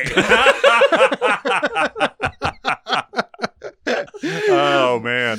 Well, they torture the hell out of poor David Paymer in this movie. Yes, they do. But he's up God for bless it. him. And it's got that great, like, they're Scott Conn and Casey Affleck are like in Mexico and they're making those dice or whatever, and like they get caught up in the labor dispute that's going on down there, and they're like even like with the workers at the end throwing stuff and everything. But yes, David Paymer is run through the ringer in this. And it's very fun to watch because everything is just so unreasonable for him. And but he gets a payoff at the end. The Mist. I don't know of a movie that has divided more people when they watch it. You either love that ending, which I do, or you hate that ending. It drives me crazy. I actually love it, but it drives me absolutely insane. Yeah. Which I guess is the mark of a good ending. It does feel ending. like they give up a little bit too soon. Way soon. Like they aren't even like hungry yet. They're not even like, they haven't even gotten to the point where like there's just no hope. They're just like, well, I guess there's nothing else for us. Oh. But like, and it's not, it's not, the Stephen King book just is open-ended. It just says, well, there was a mist and it's still there. And, it's sort of how it ends. This one adds a little something. Yeah. And this is Frank Darabont again doing another Stephen King thing, but I enjoy The Mist. I do too. I think I don't know about the book, but I think it goes a little heavy-handed with the Marcia Gay Harden Christianity angle, where she's literally trying to convert everybody. But that being said, I found it super watchable, especially coming on the heels of so many Stephen King adaptations that were not watchable in the least. Yeah. Julie Taymor did a movie called Across the Universe, which is very visually appealing. It uses all these Beatles songs and everything. I don't know if I ended up super liking it, but it is. I give it high marks for being the way it is. It's just a very visually entertaining movie. No, I totally agree, and the music is terrific too. Yeah, but, it doesn't like emotionally. Let me ask you this: never saw this movie. Trailer made it look like a hour and a half long music video. Is there even dialogue in this thing? Yes. Oh, okay. Yeah. I mean, felt like there was not even going to be a story. It was just going to be images and music. It starts off, it's basically just hippies against the Vietnam War, and then one of them decides he's going to go to war and all that. As hippies are wanted to. Right. Yeah. But Jim Sturgis, who's in a couple of movies like around this time. I don't know if I've seen him in much since. Yeah. But Evan Rachel Wood. Yeah, I was going to say Evan Rachel Wood's in that. Yeah. Danny Boyle came out with a movie called Sunshine. What do you think of this movie? Love Sunshine. I love this movie too. Dude, it's one of the, look, sci-fi concept like this, I'm there. Just give it to me. I'm there. The other day I saw an article, one of those clickbait Facebook articles that said something like, top 10 sci-fi movies you've never heard of or whatever like that. And I realized I've seen every one of those. I was going to say, it's probably like Solaris and Sunshine. Moon. Yeah. Moon. And actually, I don't think any of those, but it was sitting there. I was sitting there reading it, just going, okay, well, I've seen that. It's pretty normal sci-fi movie, but Sunshine, I love this one a lot. It's just, you just give me that all the time. It's Danny Boyle doing an Armageddon movie, basically. Yeah. I'm good with it. This was a good year for two directors we've praised for their diversity in styles and topics, because James Mangold did 3:10 to Yuma. Mm-hmm. That's the guy who's directing the upcoming Logan Wolverine movie. Yeah. Oh, yeah. He made Copland. And Walk the Line. Heavy. He's just made all kinds of different films. Danny Boyle's the same way. Danny Boyle's made sweet movies about kids finding money. He's made the Slumdog Millionaire. He made fucking Trainspotting, which is almost revolting to look at. So I'm always impressed when I can see somebody genre hop like that. And it's a good year for that. Yeah. The sequel to 28 Days Later, 28 Weeks Later came out. Some people think this is even better than the first one. Yeah, I hear that a lot. And I really loved this movie too. I don't know if I like it better than the first one, but I think it's at least on par. Who's in this one? This was Byrne? Jeremy Renner is in it. Rose Byrne's in it. Yeah, I did like this one a lot. Robert Carlyle for a second. Robert Carlyle for a second. Was it Imogene Poots? Is one of the I'm going to find out that there's some sort of like British spelling or whatever, and it's supposed to be Potts or Potes or something like Poots. that. It's got to be Poots. Yeah, right. It's got to be right. I want it to be Poots. Yeah, I know. And I do too. Poots. She's an attractive woman too. She is. Not that kind of duty. Michael Haneke remade his own movie, Funny Games. Oh, yeah. Did you see this? I did see this. This was super good-looking kid is in this. The blonde guy. Michael Pitt. Michael Pitt. Yeah, and they terrorize Naomi Watts all the way through it. Yeah, I for whatever reason, these are uncomfortable to watch, but it's like this and Hard Candy. Yeah, I like it. I don't know why. Like it's I'm with interesting you. to me. Like I watched this and I was like, man, this is it's so disturbing. I think I liked it. Yeah. Well, and Tim Roth is in this too, right? Yes, he is. Yeah, and I usually like most of the things that he's in. Mm-hmm. So, yeah. Not the worst Die Hard, but Live Free or Die Hard came out, rebooting the Die Hard franchise for worse. Oh yeah.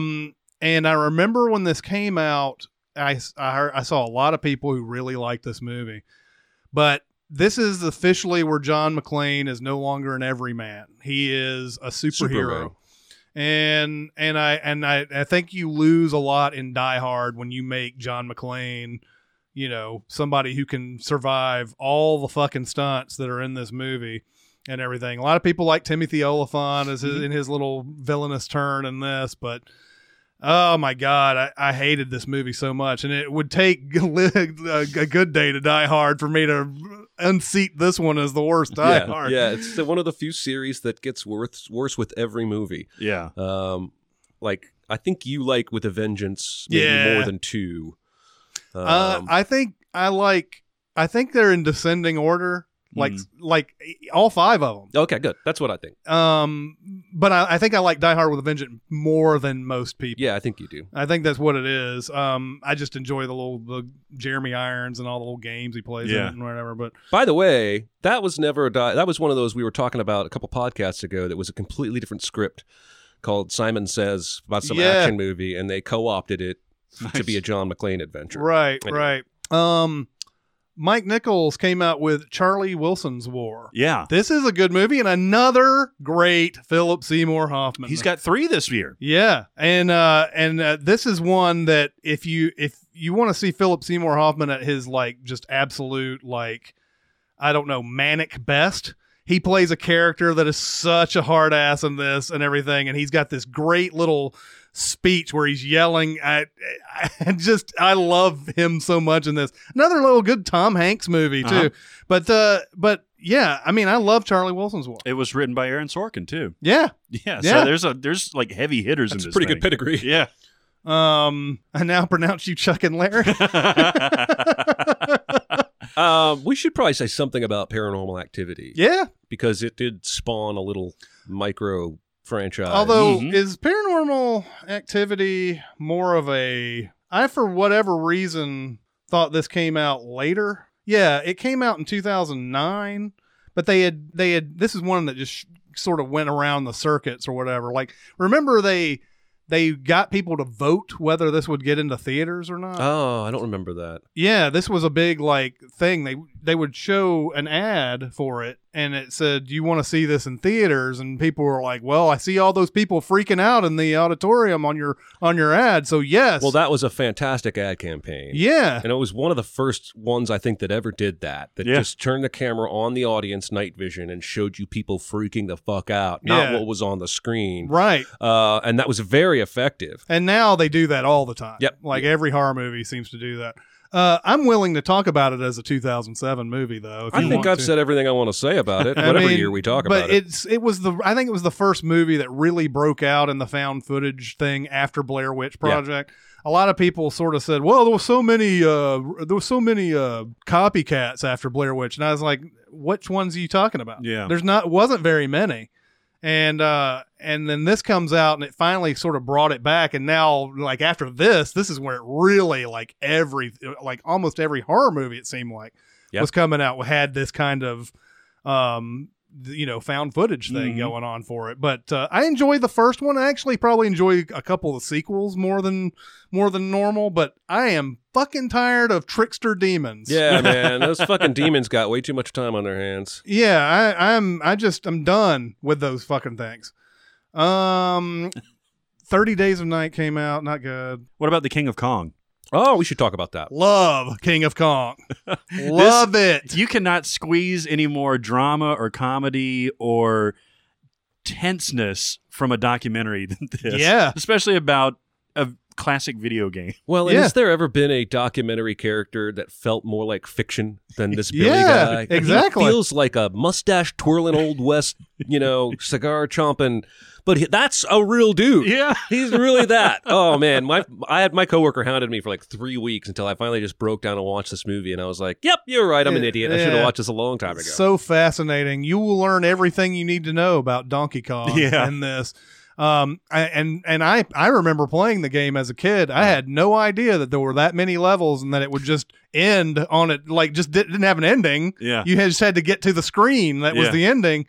If I had known that as a kid, I probably wouldn't have played it as much because it's because I would have been I may have played it way too much if I'd known that. I just got to get to that end screen. Like I'd always get to 2 levels and I'd die because the game is so fucking hard. Yeah, it is. But the one of the best, like, this is a great moment where you have the main guy that they're following around has beaten the Donkey Kong record or whatever. And then this dude sends in a videotape of him breaking that record, and nobody's there to witness it. And everybody's kind of like, there's a seam here in the video where it looks like it's like he could have stopped it and changed the numbers and everything. And there's all that, and over Donkey Kong, there's this big, controversy and everything. And everything. It's a fantastic documentary.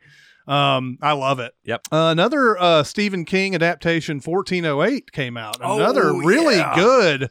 Yeah, that's fun. It's trippy. A fun movie, man. It's the trippiest horror movie I guess I've seen in a while. It really messes with your head. I thought it was a prequel to 1492. Oh yeah. You need to Gerard Depardieu. But before there was a 1492, we had to go back 84 years. We have to go back. B-movie? Jerry Seinfeld tries to voice a character in a DreamWorks animation picture. Not good at all. No, poor Seinfeld. I wish he'd have done another one. He's got it in him somewhere, but I think he got burned on this one. Yeah. Wes Anderson's The Darjeeling Limited, which I believe is his worst. Yeah, I like it more than most. I think The Life Aquatic is his worst by far. This is, for whatever reason, I have like a fascination with India. Mm-hmm. And this, to a lot of gringos like us, like India is just so not in our perspective at all. And this really gives you the Indian perspective, I think, and makes it beautiful, makes it lush and everything. The story's thin. It relies heavily on the visuals, but the leads are good. Adrian Brody and Jason Schwartzman and Owen Wilson are all very believable as these brothers that are going to see their mom, and I think it's interesting enough to give it a look. There's one part I remember from this movie. I haven't seen it since it came out, but there's a part where they're walking like out in the country or whatever, and they see some kid drowning in the river or something like that, or they see a couple of people drowning or whatever. And Owen Wilson, the camera goes over to him and he points and he's like, "Look at these assholes."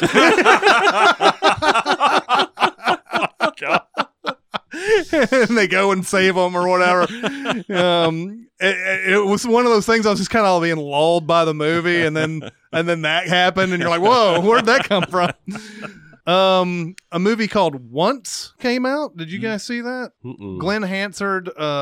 This was the Irish thing, right? Yeah. Where they're like sort of like it's basically a musical almost. They're just going to play music. There's like a whole long scene where they're in like a store. Playing the song that got nominated for an Oscar. It was a huge song. Yeah. But I remember. I mean, this is one of those I felt like it got a little bit more praise than it should have, because it's not like it's not like something like a great movie, but it's just got good songs in it, and it's you just kind of dig it when you're watching it. Let's see what else. The number 23.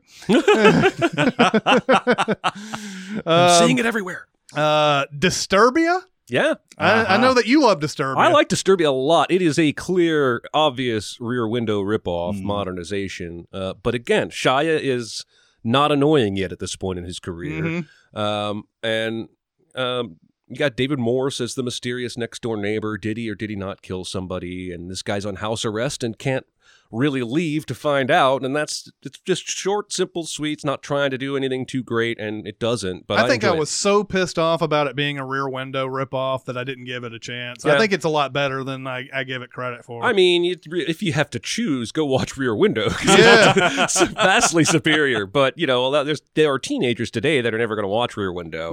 And this probably entertained them greatly. And now we're probably at a point where we have teenagers who won't watch Disturbia because it's too old. I want to mention Hannibal Rising just because this is the movie I point to when I say horror movies shouldn't be beautiful to look at. The cinematography in Hannibal Rising is really good. Like, it's like a beautiful film, but I feel like you just don't make horror movies like this when they're beautiful. Like, there's something lost in your creepiness when that happens and everything. And so anyway, not a good movie at all. Blades of Glory. Yeah. Will Ferrell is doing sports comedies left and right in this era and everything. And I may like Blades of Glory more than most because really? he's ridiculous in this, and there's so many like stupid lines in this. And I'm all about it, So I don't know what it is. It is fun. It's not to the level of Talladega Nights and all that stuff, but it's where you start to see the wheels kind of come off of these types of movies. Yeah. Lars and the Real Girl. Mm-hmm. Yeah. Good Ryan movie. Gosling. Ryan Gosling. I can't remember. Is it a blow up doll? No, it's like a real life doll. It's like one of the more like realistic. Oh, okay. And he's dolls. pretending that it's his girlfriend and Yeah. everything. Very interesting character study. I don't know if the movie overall is great, but he's great. in Yeah, it. absolutely. A lot of people like music and lyrics. Is that Hugh Grant? Hugh Grant and Drew Barrymore. No, I don't like that one. Okay, good. Walk Hard. Walk oh Hard. my God. A movie Walk that Hard. when I first watched it, I was like, that's pretty funny. Now I love Walk Hard. It's great. The movie is so funny, man. It's great. And John C. Reilly can carry a movie like this. Yes. Man, I love this. Wherever it is, I can pick up on it because the thing about it is his performances and Jenna Fisher's performance in this are actually good enough to kind of stand on their own 2 feet. And the end of it is touching. Mm-hmm. Yeah. And it's a hilarious comedy full of naked penises and drugs and all that stuff and just parody, but it's touching at the end. Yeah. I love the recurring Tim Meadows Oh my God! pretending to not want to give him the drugs. I don't want Another- no part of this. Yeah, another little turn from Tim Meadows in a movie that makes a movie 10 times better. Yeah. But yeah, the drugs thing is so good. But yeah, man, this is Jake Kasdan who did Zero Effect, a movie that I've mentioned a few times and everything. I think this is one. This may be this didn't do anything at the box office. I don't think. But I think it is one of the movies that showed he's not just a one-time guy and everything. This is really good stuff. Mhm. Another comedy that I really like, Hot Rod. Yeah. Andy Samberg? Andy Samberg. Never saw it. This is a funny as fuck movie. Yeah. And you have to be in for some silliness. Mm-hmm. That's basically it. If you're not in for some silliness, then you're not gonna like this. But every time it's on, like when it would come on Comedy Central, even with the commercials and everything, I had to watch this thing. Yeah. Andy Samberg was trying to recapture what Adam Sandler did back in the 90s, where pretty much everything goes. Sandler, over the years, started making more and more basic type of comedies or whatever. Samberg here, there's a whole Footloose thing that shows up in this thing, and and there's that one scene where they're all walking in harmony down the street and singing the song, "You're the voice, you're trying," and as everybody joins in on the song and everything, it turns into a full scale riot. And people smashing windows, fighting. There's a couple making out on the car, all this other stuff. I mean, there's a weird part in there where he gets people to come and watch the movie full of his stunts. A full theater comes to watch this, only to just make fun of him during it. It's so good. I don't know. It's one of those movies that just got lost, and I understand why, because you have to really like have a tolerance for that type of thing. I obviously do. I'm Not There. Todd Haynes. Yeah, that's a piece of shit. I hated this movie. It's terrible. I'm glad you guys feel that way. I hated this movie so much, and Cate Blanchett's good. She got nominated for an Oscar. Yep. But the movie itself, go fuck itself. Yep. Yeah. We all agree. Yeah. Teeth. Oh, wow. I just saw this again like a month and a half ago. Vagina dentata. Oh my! First time I watched it, I was like, "There's something here." Mm-hmm. And the second time I watched it, I was like, "Maybe this filmmaker's just a pervert." Yeah. Yeah. And I don't know where I stand. I've only seen it the 2 times. It is a very knowing, like you could watch this movie and Saved back to back, I believe. Like they have the same kind of themes, right? Yeah. Except Teeth is way, way more vicious, obviously.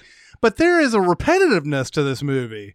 And it seems like every guy that this chick runs into is a rapist. Yeah. Every single one of them.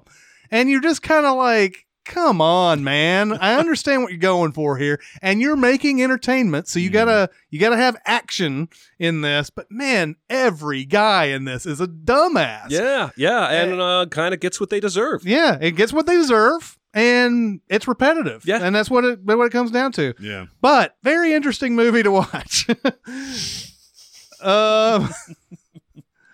The continuing popularity of Jason Friedberg and Aaron Seltzer's movies go on with Epic Movie here. Oof. Just all it is you're talking about references. We were talking about Juno earlier. Mm. I feel like Juno's pop culture references have some sort of meaning or whatever in those movies. In Epic Movie, it's whatever is popular at the time, and they just stick it in the movie, and there you go. And like I don't remember which one it does. I think Epic Movie does do this, where there's just like a section where it's Ashton Kutcher punked.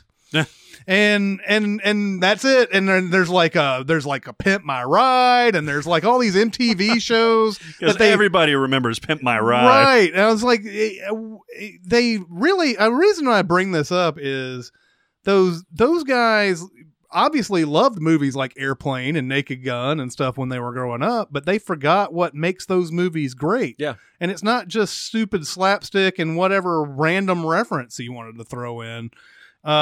Really bothersome that those guys got to make, like, they made a ton, like Date Movie, Epic Movie, all these movies just kept coming out. Did they do Scary movies? No, although they wrote Scary Movie. Because the Scary Movies are that to me too. Just another reference to another modern movie. Ha ha, laugh now. Yeah, the first Scary Movie had Keenan Ivory Wayans directing it. And they wrote that first one, and then I don't think they were a part of the other Scary Movies. Maybe they were. I'm not sure. They didn't direct them. Like the first one that they did was Date Movie, I believe. Okay. And I remember seeing the trailer for Date Movie, and I was like, it might be good. And then you watch it, and you're just like, that's all it is. The entire time is just like, let's try to find a way to put this movie in there, and that movie, and this movie. Yeah. That's not the way those movies are supposed to go. A movie called Waitress. Have you seen this? Yeah. Gary Russell. Great Nathan movie. Oh, that's so charming. Yeah, super charming movie. It's on all the time, too. Like, yeah. On one of those movie channels. It's constantly playing. Yeah, you can find 2 more appealing leads. Yeah, and Andy Griffith is one of his last performances, right? Yeah. Oh, man, and unfortunately, Adrienne Shelley, who wrote and directed this movie, yeah. she got murdered. Yeah. Shortly before this movie's release. Jesus. Weird story, by the way. Like somebody at her apartment building, you'll have to just read up on it. I don't want to say the wrong details and something like this, but somebody in her apartment building killed her because he thought she was going to say something about him or whatever. Jesus. So yeah, but and she's good too. She's an actress in the movie. She plays Kerry Russell's friend. But yeah, I'd recommend that movie. It's absolutely. Shoot 'em up. Oh. That's all I have to say. Yeah. That laugh. That's all I have to say. Clive Owen and Paul Giamatti. Yeah, absolutely. This is of that subgenre of just going balls out, Crank, Expendables type of thing. This is the most watchable, I think. I love the scene where Clive Owen, you see him, he's in a factory, and you just see him just kind of like setting stuff up and then like looking over to the side somewhere, and he's just kind of like setting things up, and you're like, what is he doing there? And then like a whole action scene with all the stuff that he set up like happens after that. Yeah. It is a nutty ass movie, and it's Looney Tunes inspired and everything. I love it. And then, yeah, I mean, Alvin and the Chipmunks was a huge, huge hit, but unfortunately, fuck that. And there was a remake of The Hitcher, and then there's Vacancy, a movie that I really like, another John Cusack. Yeah. No, that's not John Cusack. That was, Identity is the one I'm thinking about. Identity has sort of, for whatever reason, they're like motels feature very prominently. Luke Wilson's in this one, and Kate Beckinsale. I saw that. Yeah, Vacancy, pretty good movie. And then what else? Premonition, one of the worst time travel movies I've ever seen. Which one is this? This is Sandra Bullock. Oh, Jesus. And she's living the days out of order. Yeah. And like, oh, it's so infuriating. I'm going to tell you the ending of this movie. I'm so pissed off at it. She knows her husband dies on the road and like gets in a wreck or whatever. And she knows this. Okay. So she's spending the whole movie trying to get to this day where her husband dies. And, she drives out to the road where she knows this is going to happen. And she's like waving him down, and she's like, all right, I successfully prevented this. And before he's even safe anywhere, she's like, oh my God, I got him. He's safe. And then of course the dumbass gets fucking in a wreck anyway, because she's the one who distracted him. And it was like, you motherfuckers. That sounds shitty. I'm glad you saved us that. Yeah. Nice. Yeah. Before the Devil Knows You're Dead, another Philip Seymour Hoffman that's great, and another great movie too. And Savages was another one that he was in that was terrific too. And another movie that got a lot of attention was The Diving Bell and the Butterfly. Mm-hmm. It's about a guy who can only use his eyelids. Yeah, he had a stroke, and that's the only way he can communicate. Yeah, and he's going through all his life and everything, and I'm sitting there thinking, man, what a frustrating. Like, they have this very patient nurse, though, who's like telling him how to communicate and everything, and he has to blink. Mm-hmm. And they finally get a sort of a shorthand, and he writes this whole story as it goes on. But really good. And okay, now we're ready. All right, today's order is Barrett, Jeremy, and Chris. All right. I'm curious, but I'm not that curious. Man, this is such a difficult decision because I love Persepolis so much, and I think it's so impactful that I really wanted to vote for it. But I think when you look in terms of the greatest that you'll see in this year, I got to vote for There Will Be Blood.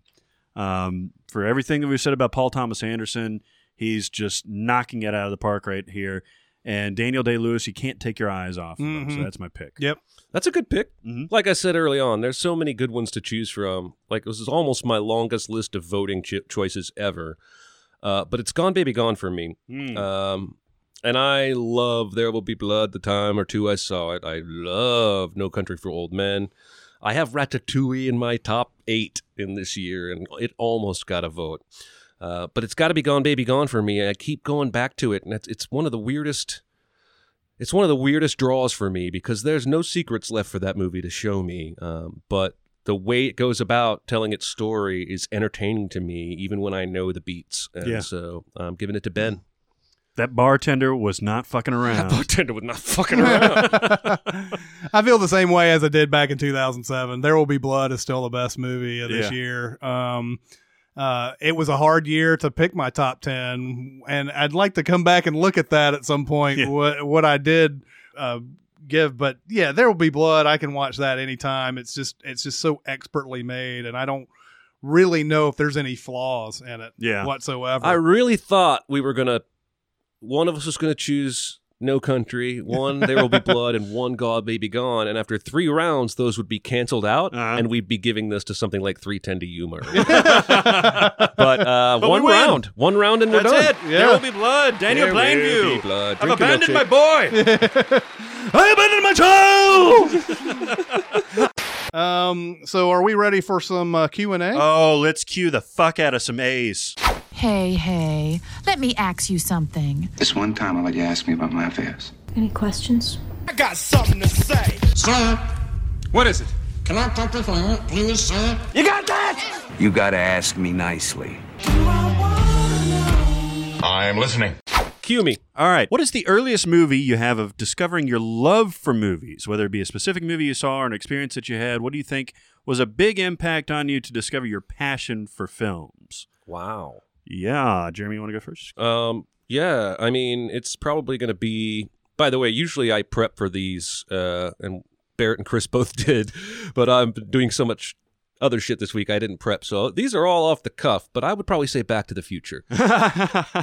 Why is that funny? I'm laughing because that's our answers. All three, but I'm going to expand on it. Though. Okay, go for it. No, it's awesome though. No, that's it's awesome. totally awesome. Go for it. No, it's just it's the first time I felt magic. Yeah, watching a movie. I had seen the Black. Okay, I'd seen the Black Cauldron. I'd seen Star Wars by that point, and it didn't have the magic that Back to the Future held. I think maybe it was the first time I felt like the main character. Mm-hmm. Yeah. Because Michael J. Fox does such a great job of reacting to everything around him in that movie. And it kicked off my love of time travel for sure. Yeah. So. I mentioned Back to the Future because this was the first movie that I remember. Now, I saw this in the theater, and I saw it like I was in the front row or something. Like I was 8 years old. Yeah. And so, a movie to see on the front row, this is one of the best ones to see. When it came out on video cassette, I got it for Christmas like a couple years later or something like that. I watched it once a day for 2 weeks. Oh yeah. Wow. And I remember just thinking, man, every day I'm watching this. Oh, well, whatever. And but that was the first time I had been really obsessed with a movie. But by the time 1993 came around and I started working in a movie theater, I realized that there were a lot of other movies out there, like, that I just never gave the chance before. And there were a lot. I was lucky enough to be working with some people back then who were older than me and had seen a lot of like really, really good movies. And they suggested Glengarry Glen Ross and Reservoir Dogs and all this other type of stuff that I at 16, like I just didn't care about. Right. And I saw the ads for Glengarry Glen Ross. I remember thinking Alec Baldwin looked fun in there and everything. I was just like, who cares about that? This is like a bunch of assholes talking. Who gives a shit? But when I finally watched them, I was like, okay, sort of a new world's been opened, and I started watching everything. Yeah. And I think that's where I can really pinpoint was 1993 when I started working in a movie theater. Have you made your decision for Christ? And action.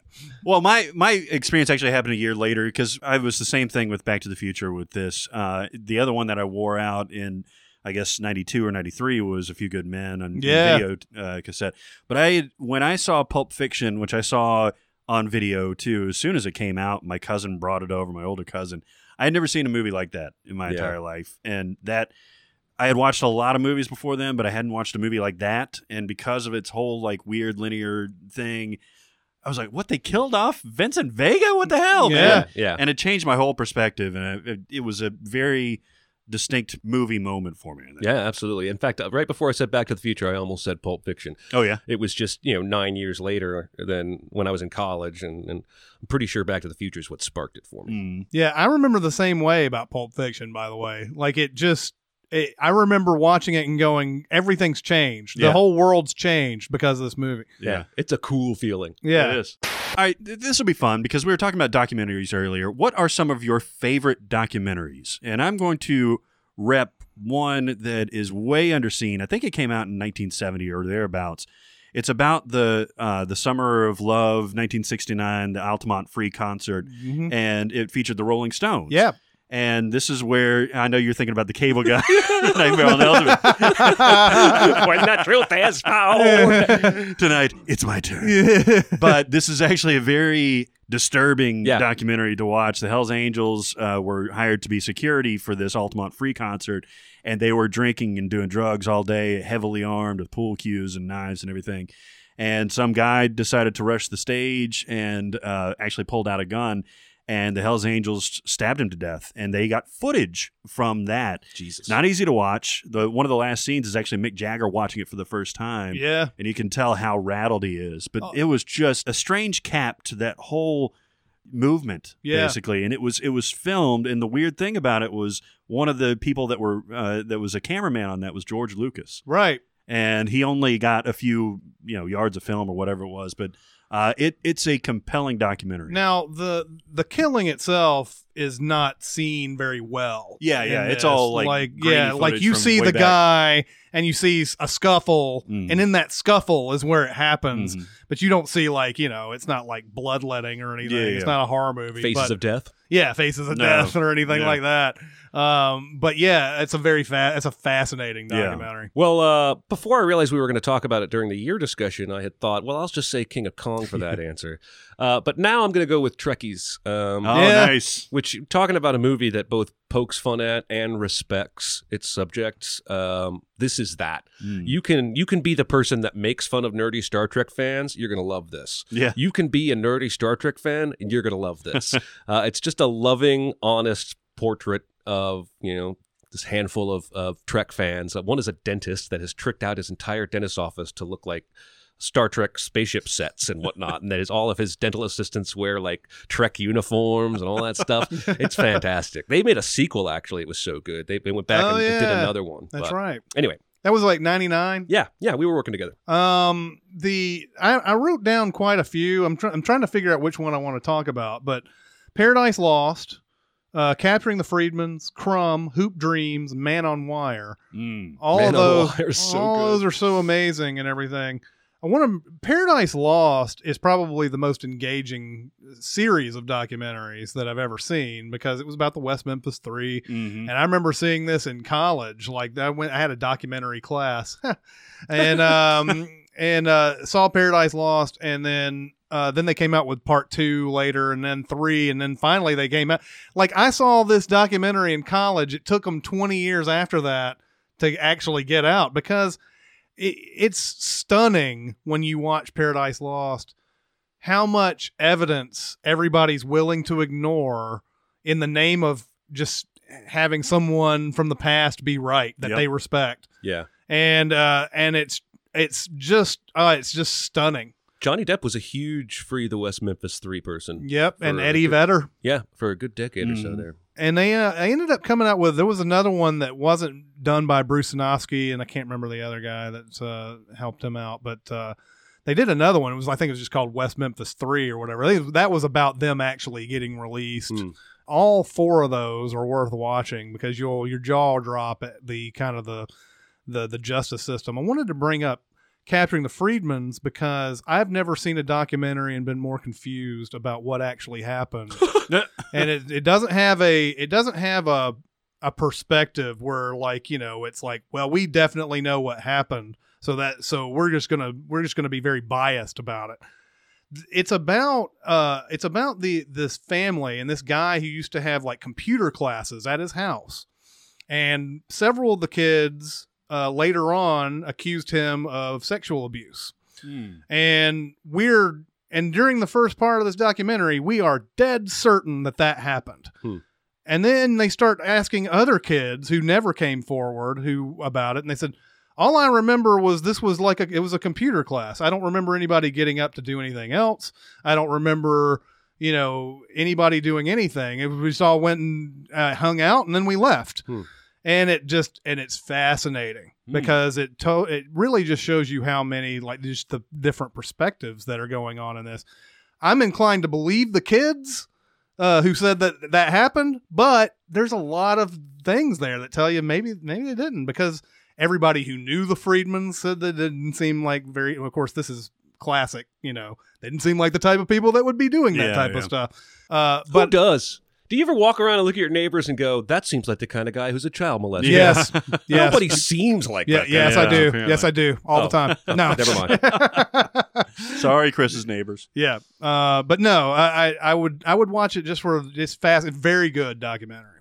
Here's the next one. What are some of the best movie titles? This is so weird. It's such a weird and simple question that I've never really thought about. I've thought about my least favorite movie titles because there's some absurd ones out there.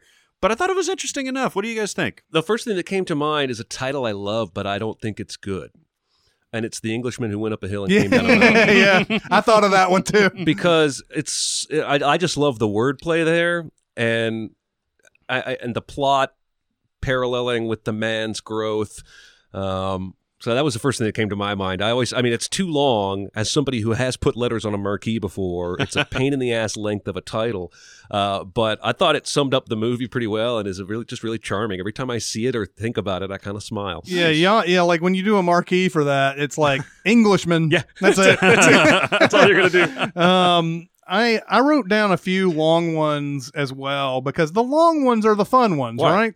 Like, don't be a menace to South Central while drinking your juice in the hood. Yeah, that's one of those that's just, it's perfect. It tells you everything you need to know, and the movie's actually pretty decent too. Yeah.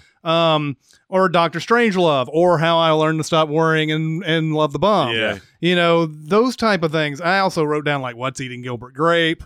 The Naked Gun, I think, is a fun title. And I put Hudsucker Proxy, even though like, I think most people were turned away because of that title. Yeah. And I also put down Adaptation because I believe that is not only just a simple title, but it tells you more. It has more than one meaning. Yeah. It's loaded. Yeah, and I think that's if you're going to come up with a simple title to describe a movie, that's perfect. Yeah. I actually like the simple titles, and you know, when I wrote down something like Sky Captain: The World of Tomorrow or that kind of thing, where it's just like, come on, let's just get to the point. And for that reason, something like Gravity, I thought was a great summation of that movie. Yeah. It's the same thing in music, man. When you get to the essence of a song and get a good song title, that's awesome. You know, not crazy Fiona Apple stuff that she used to do a long time ago.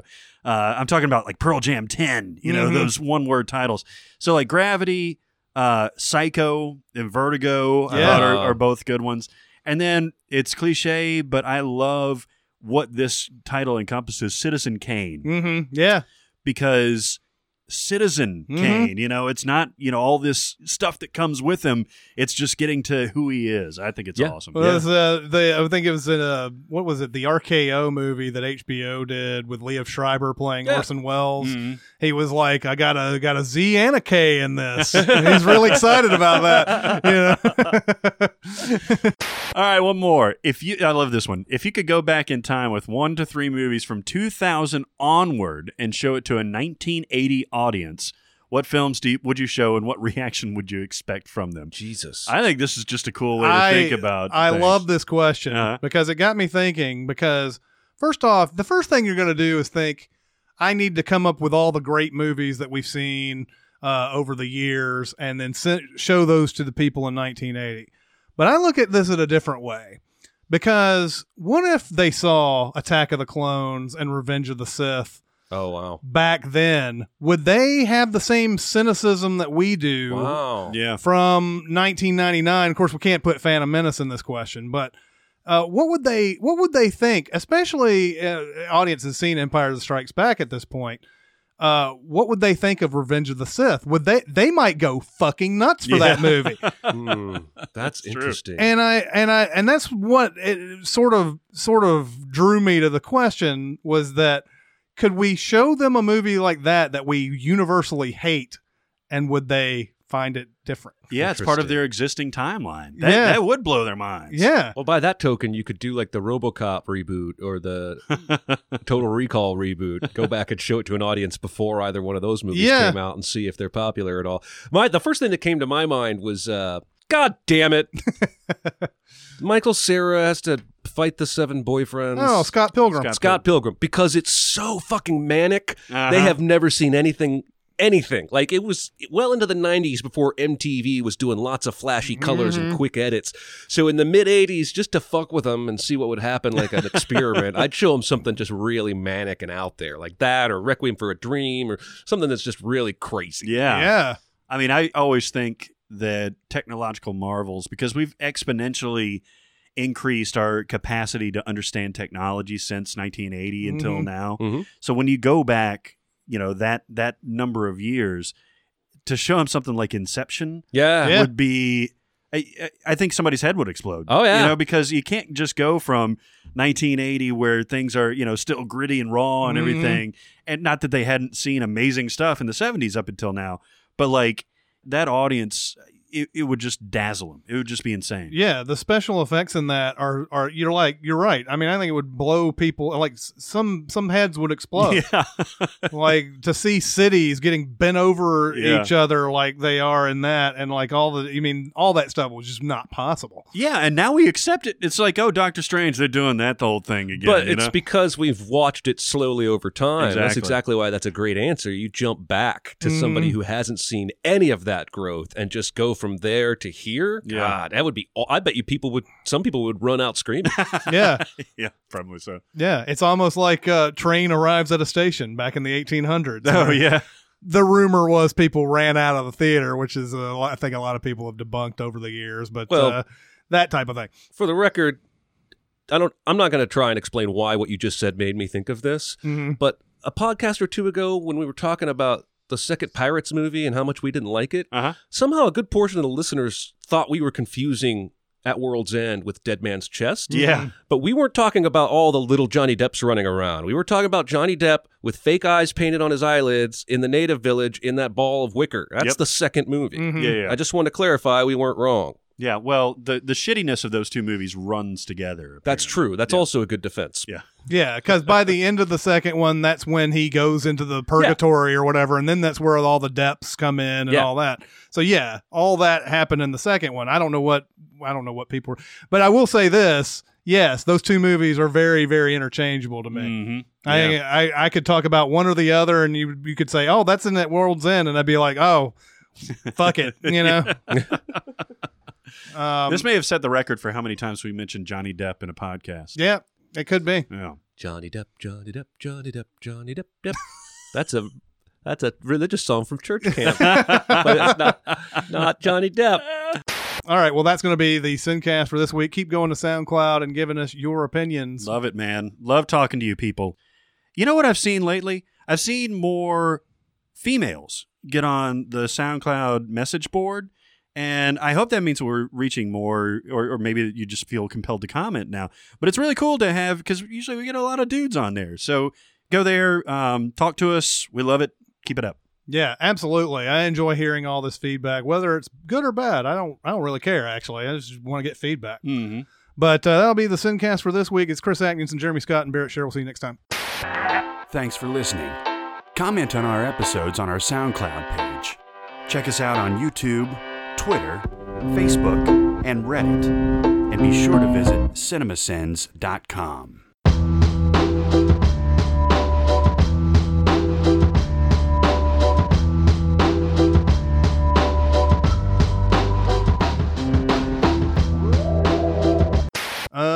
Let me look at this last little list here. And This then is the movie fucking itself. I'm doing the hand and the finger circle thing. That looks like a movie getting fucked right there. Exactly what it is.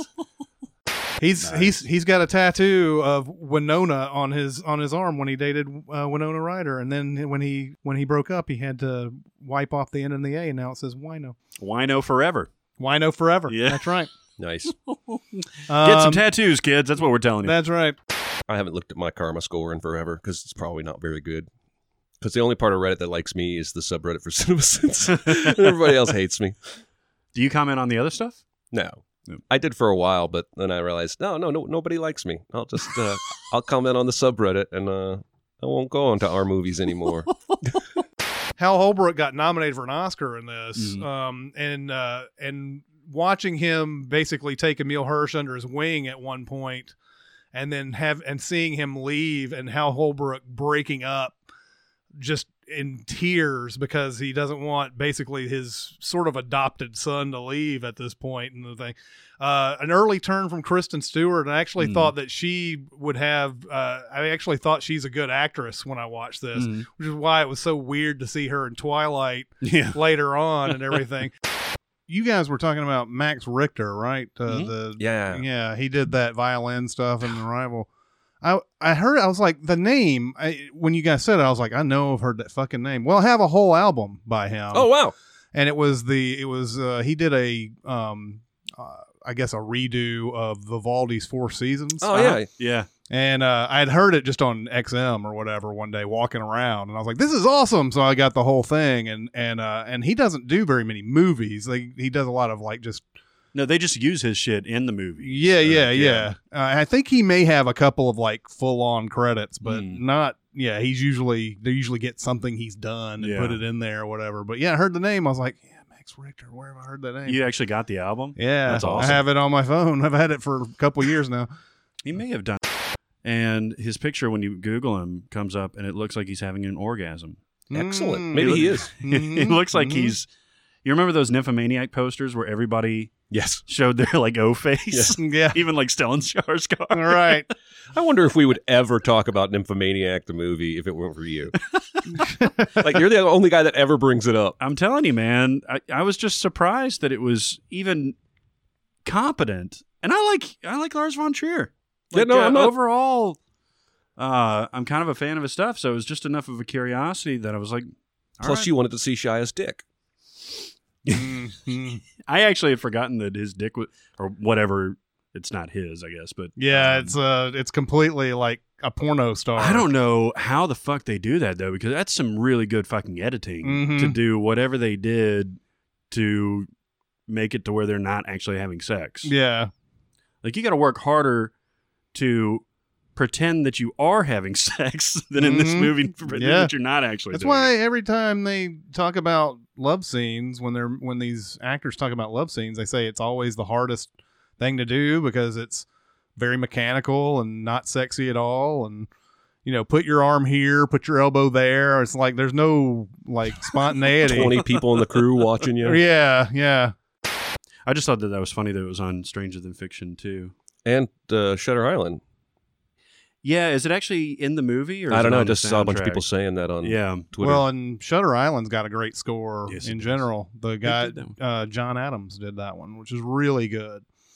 He's the great grandson of John Adams, the president. Yeah, John Quincy Adams. It's funny how he just gets away with John Adams. Like you would think that would be something like John W. Adams or something like that. He spells Adams with a 4. Yeah. By the power of Grayskull. When you're not the lead dog, the view doesn't change. And I always wanted the view, so...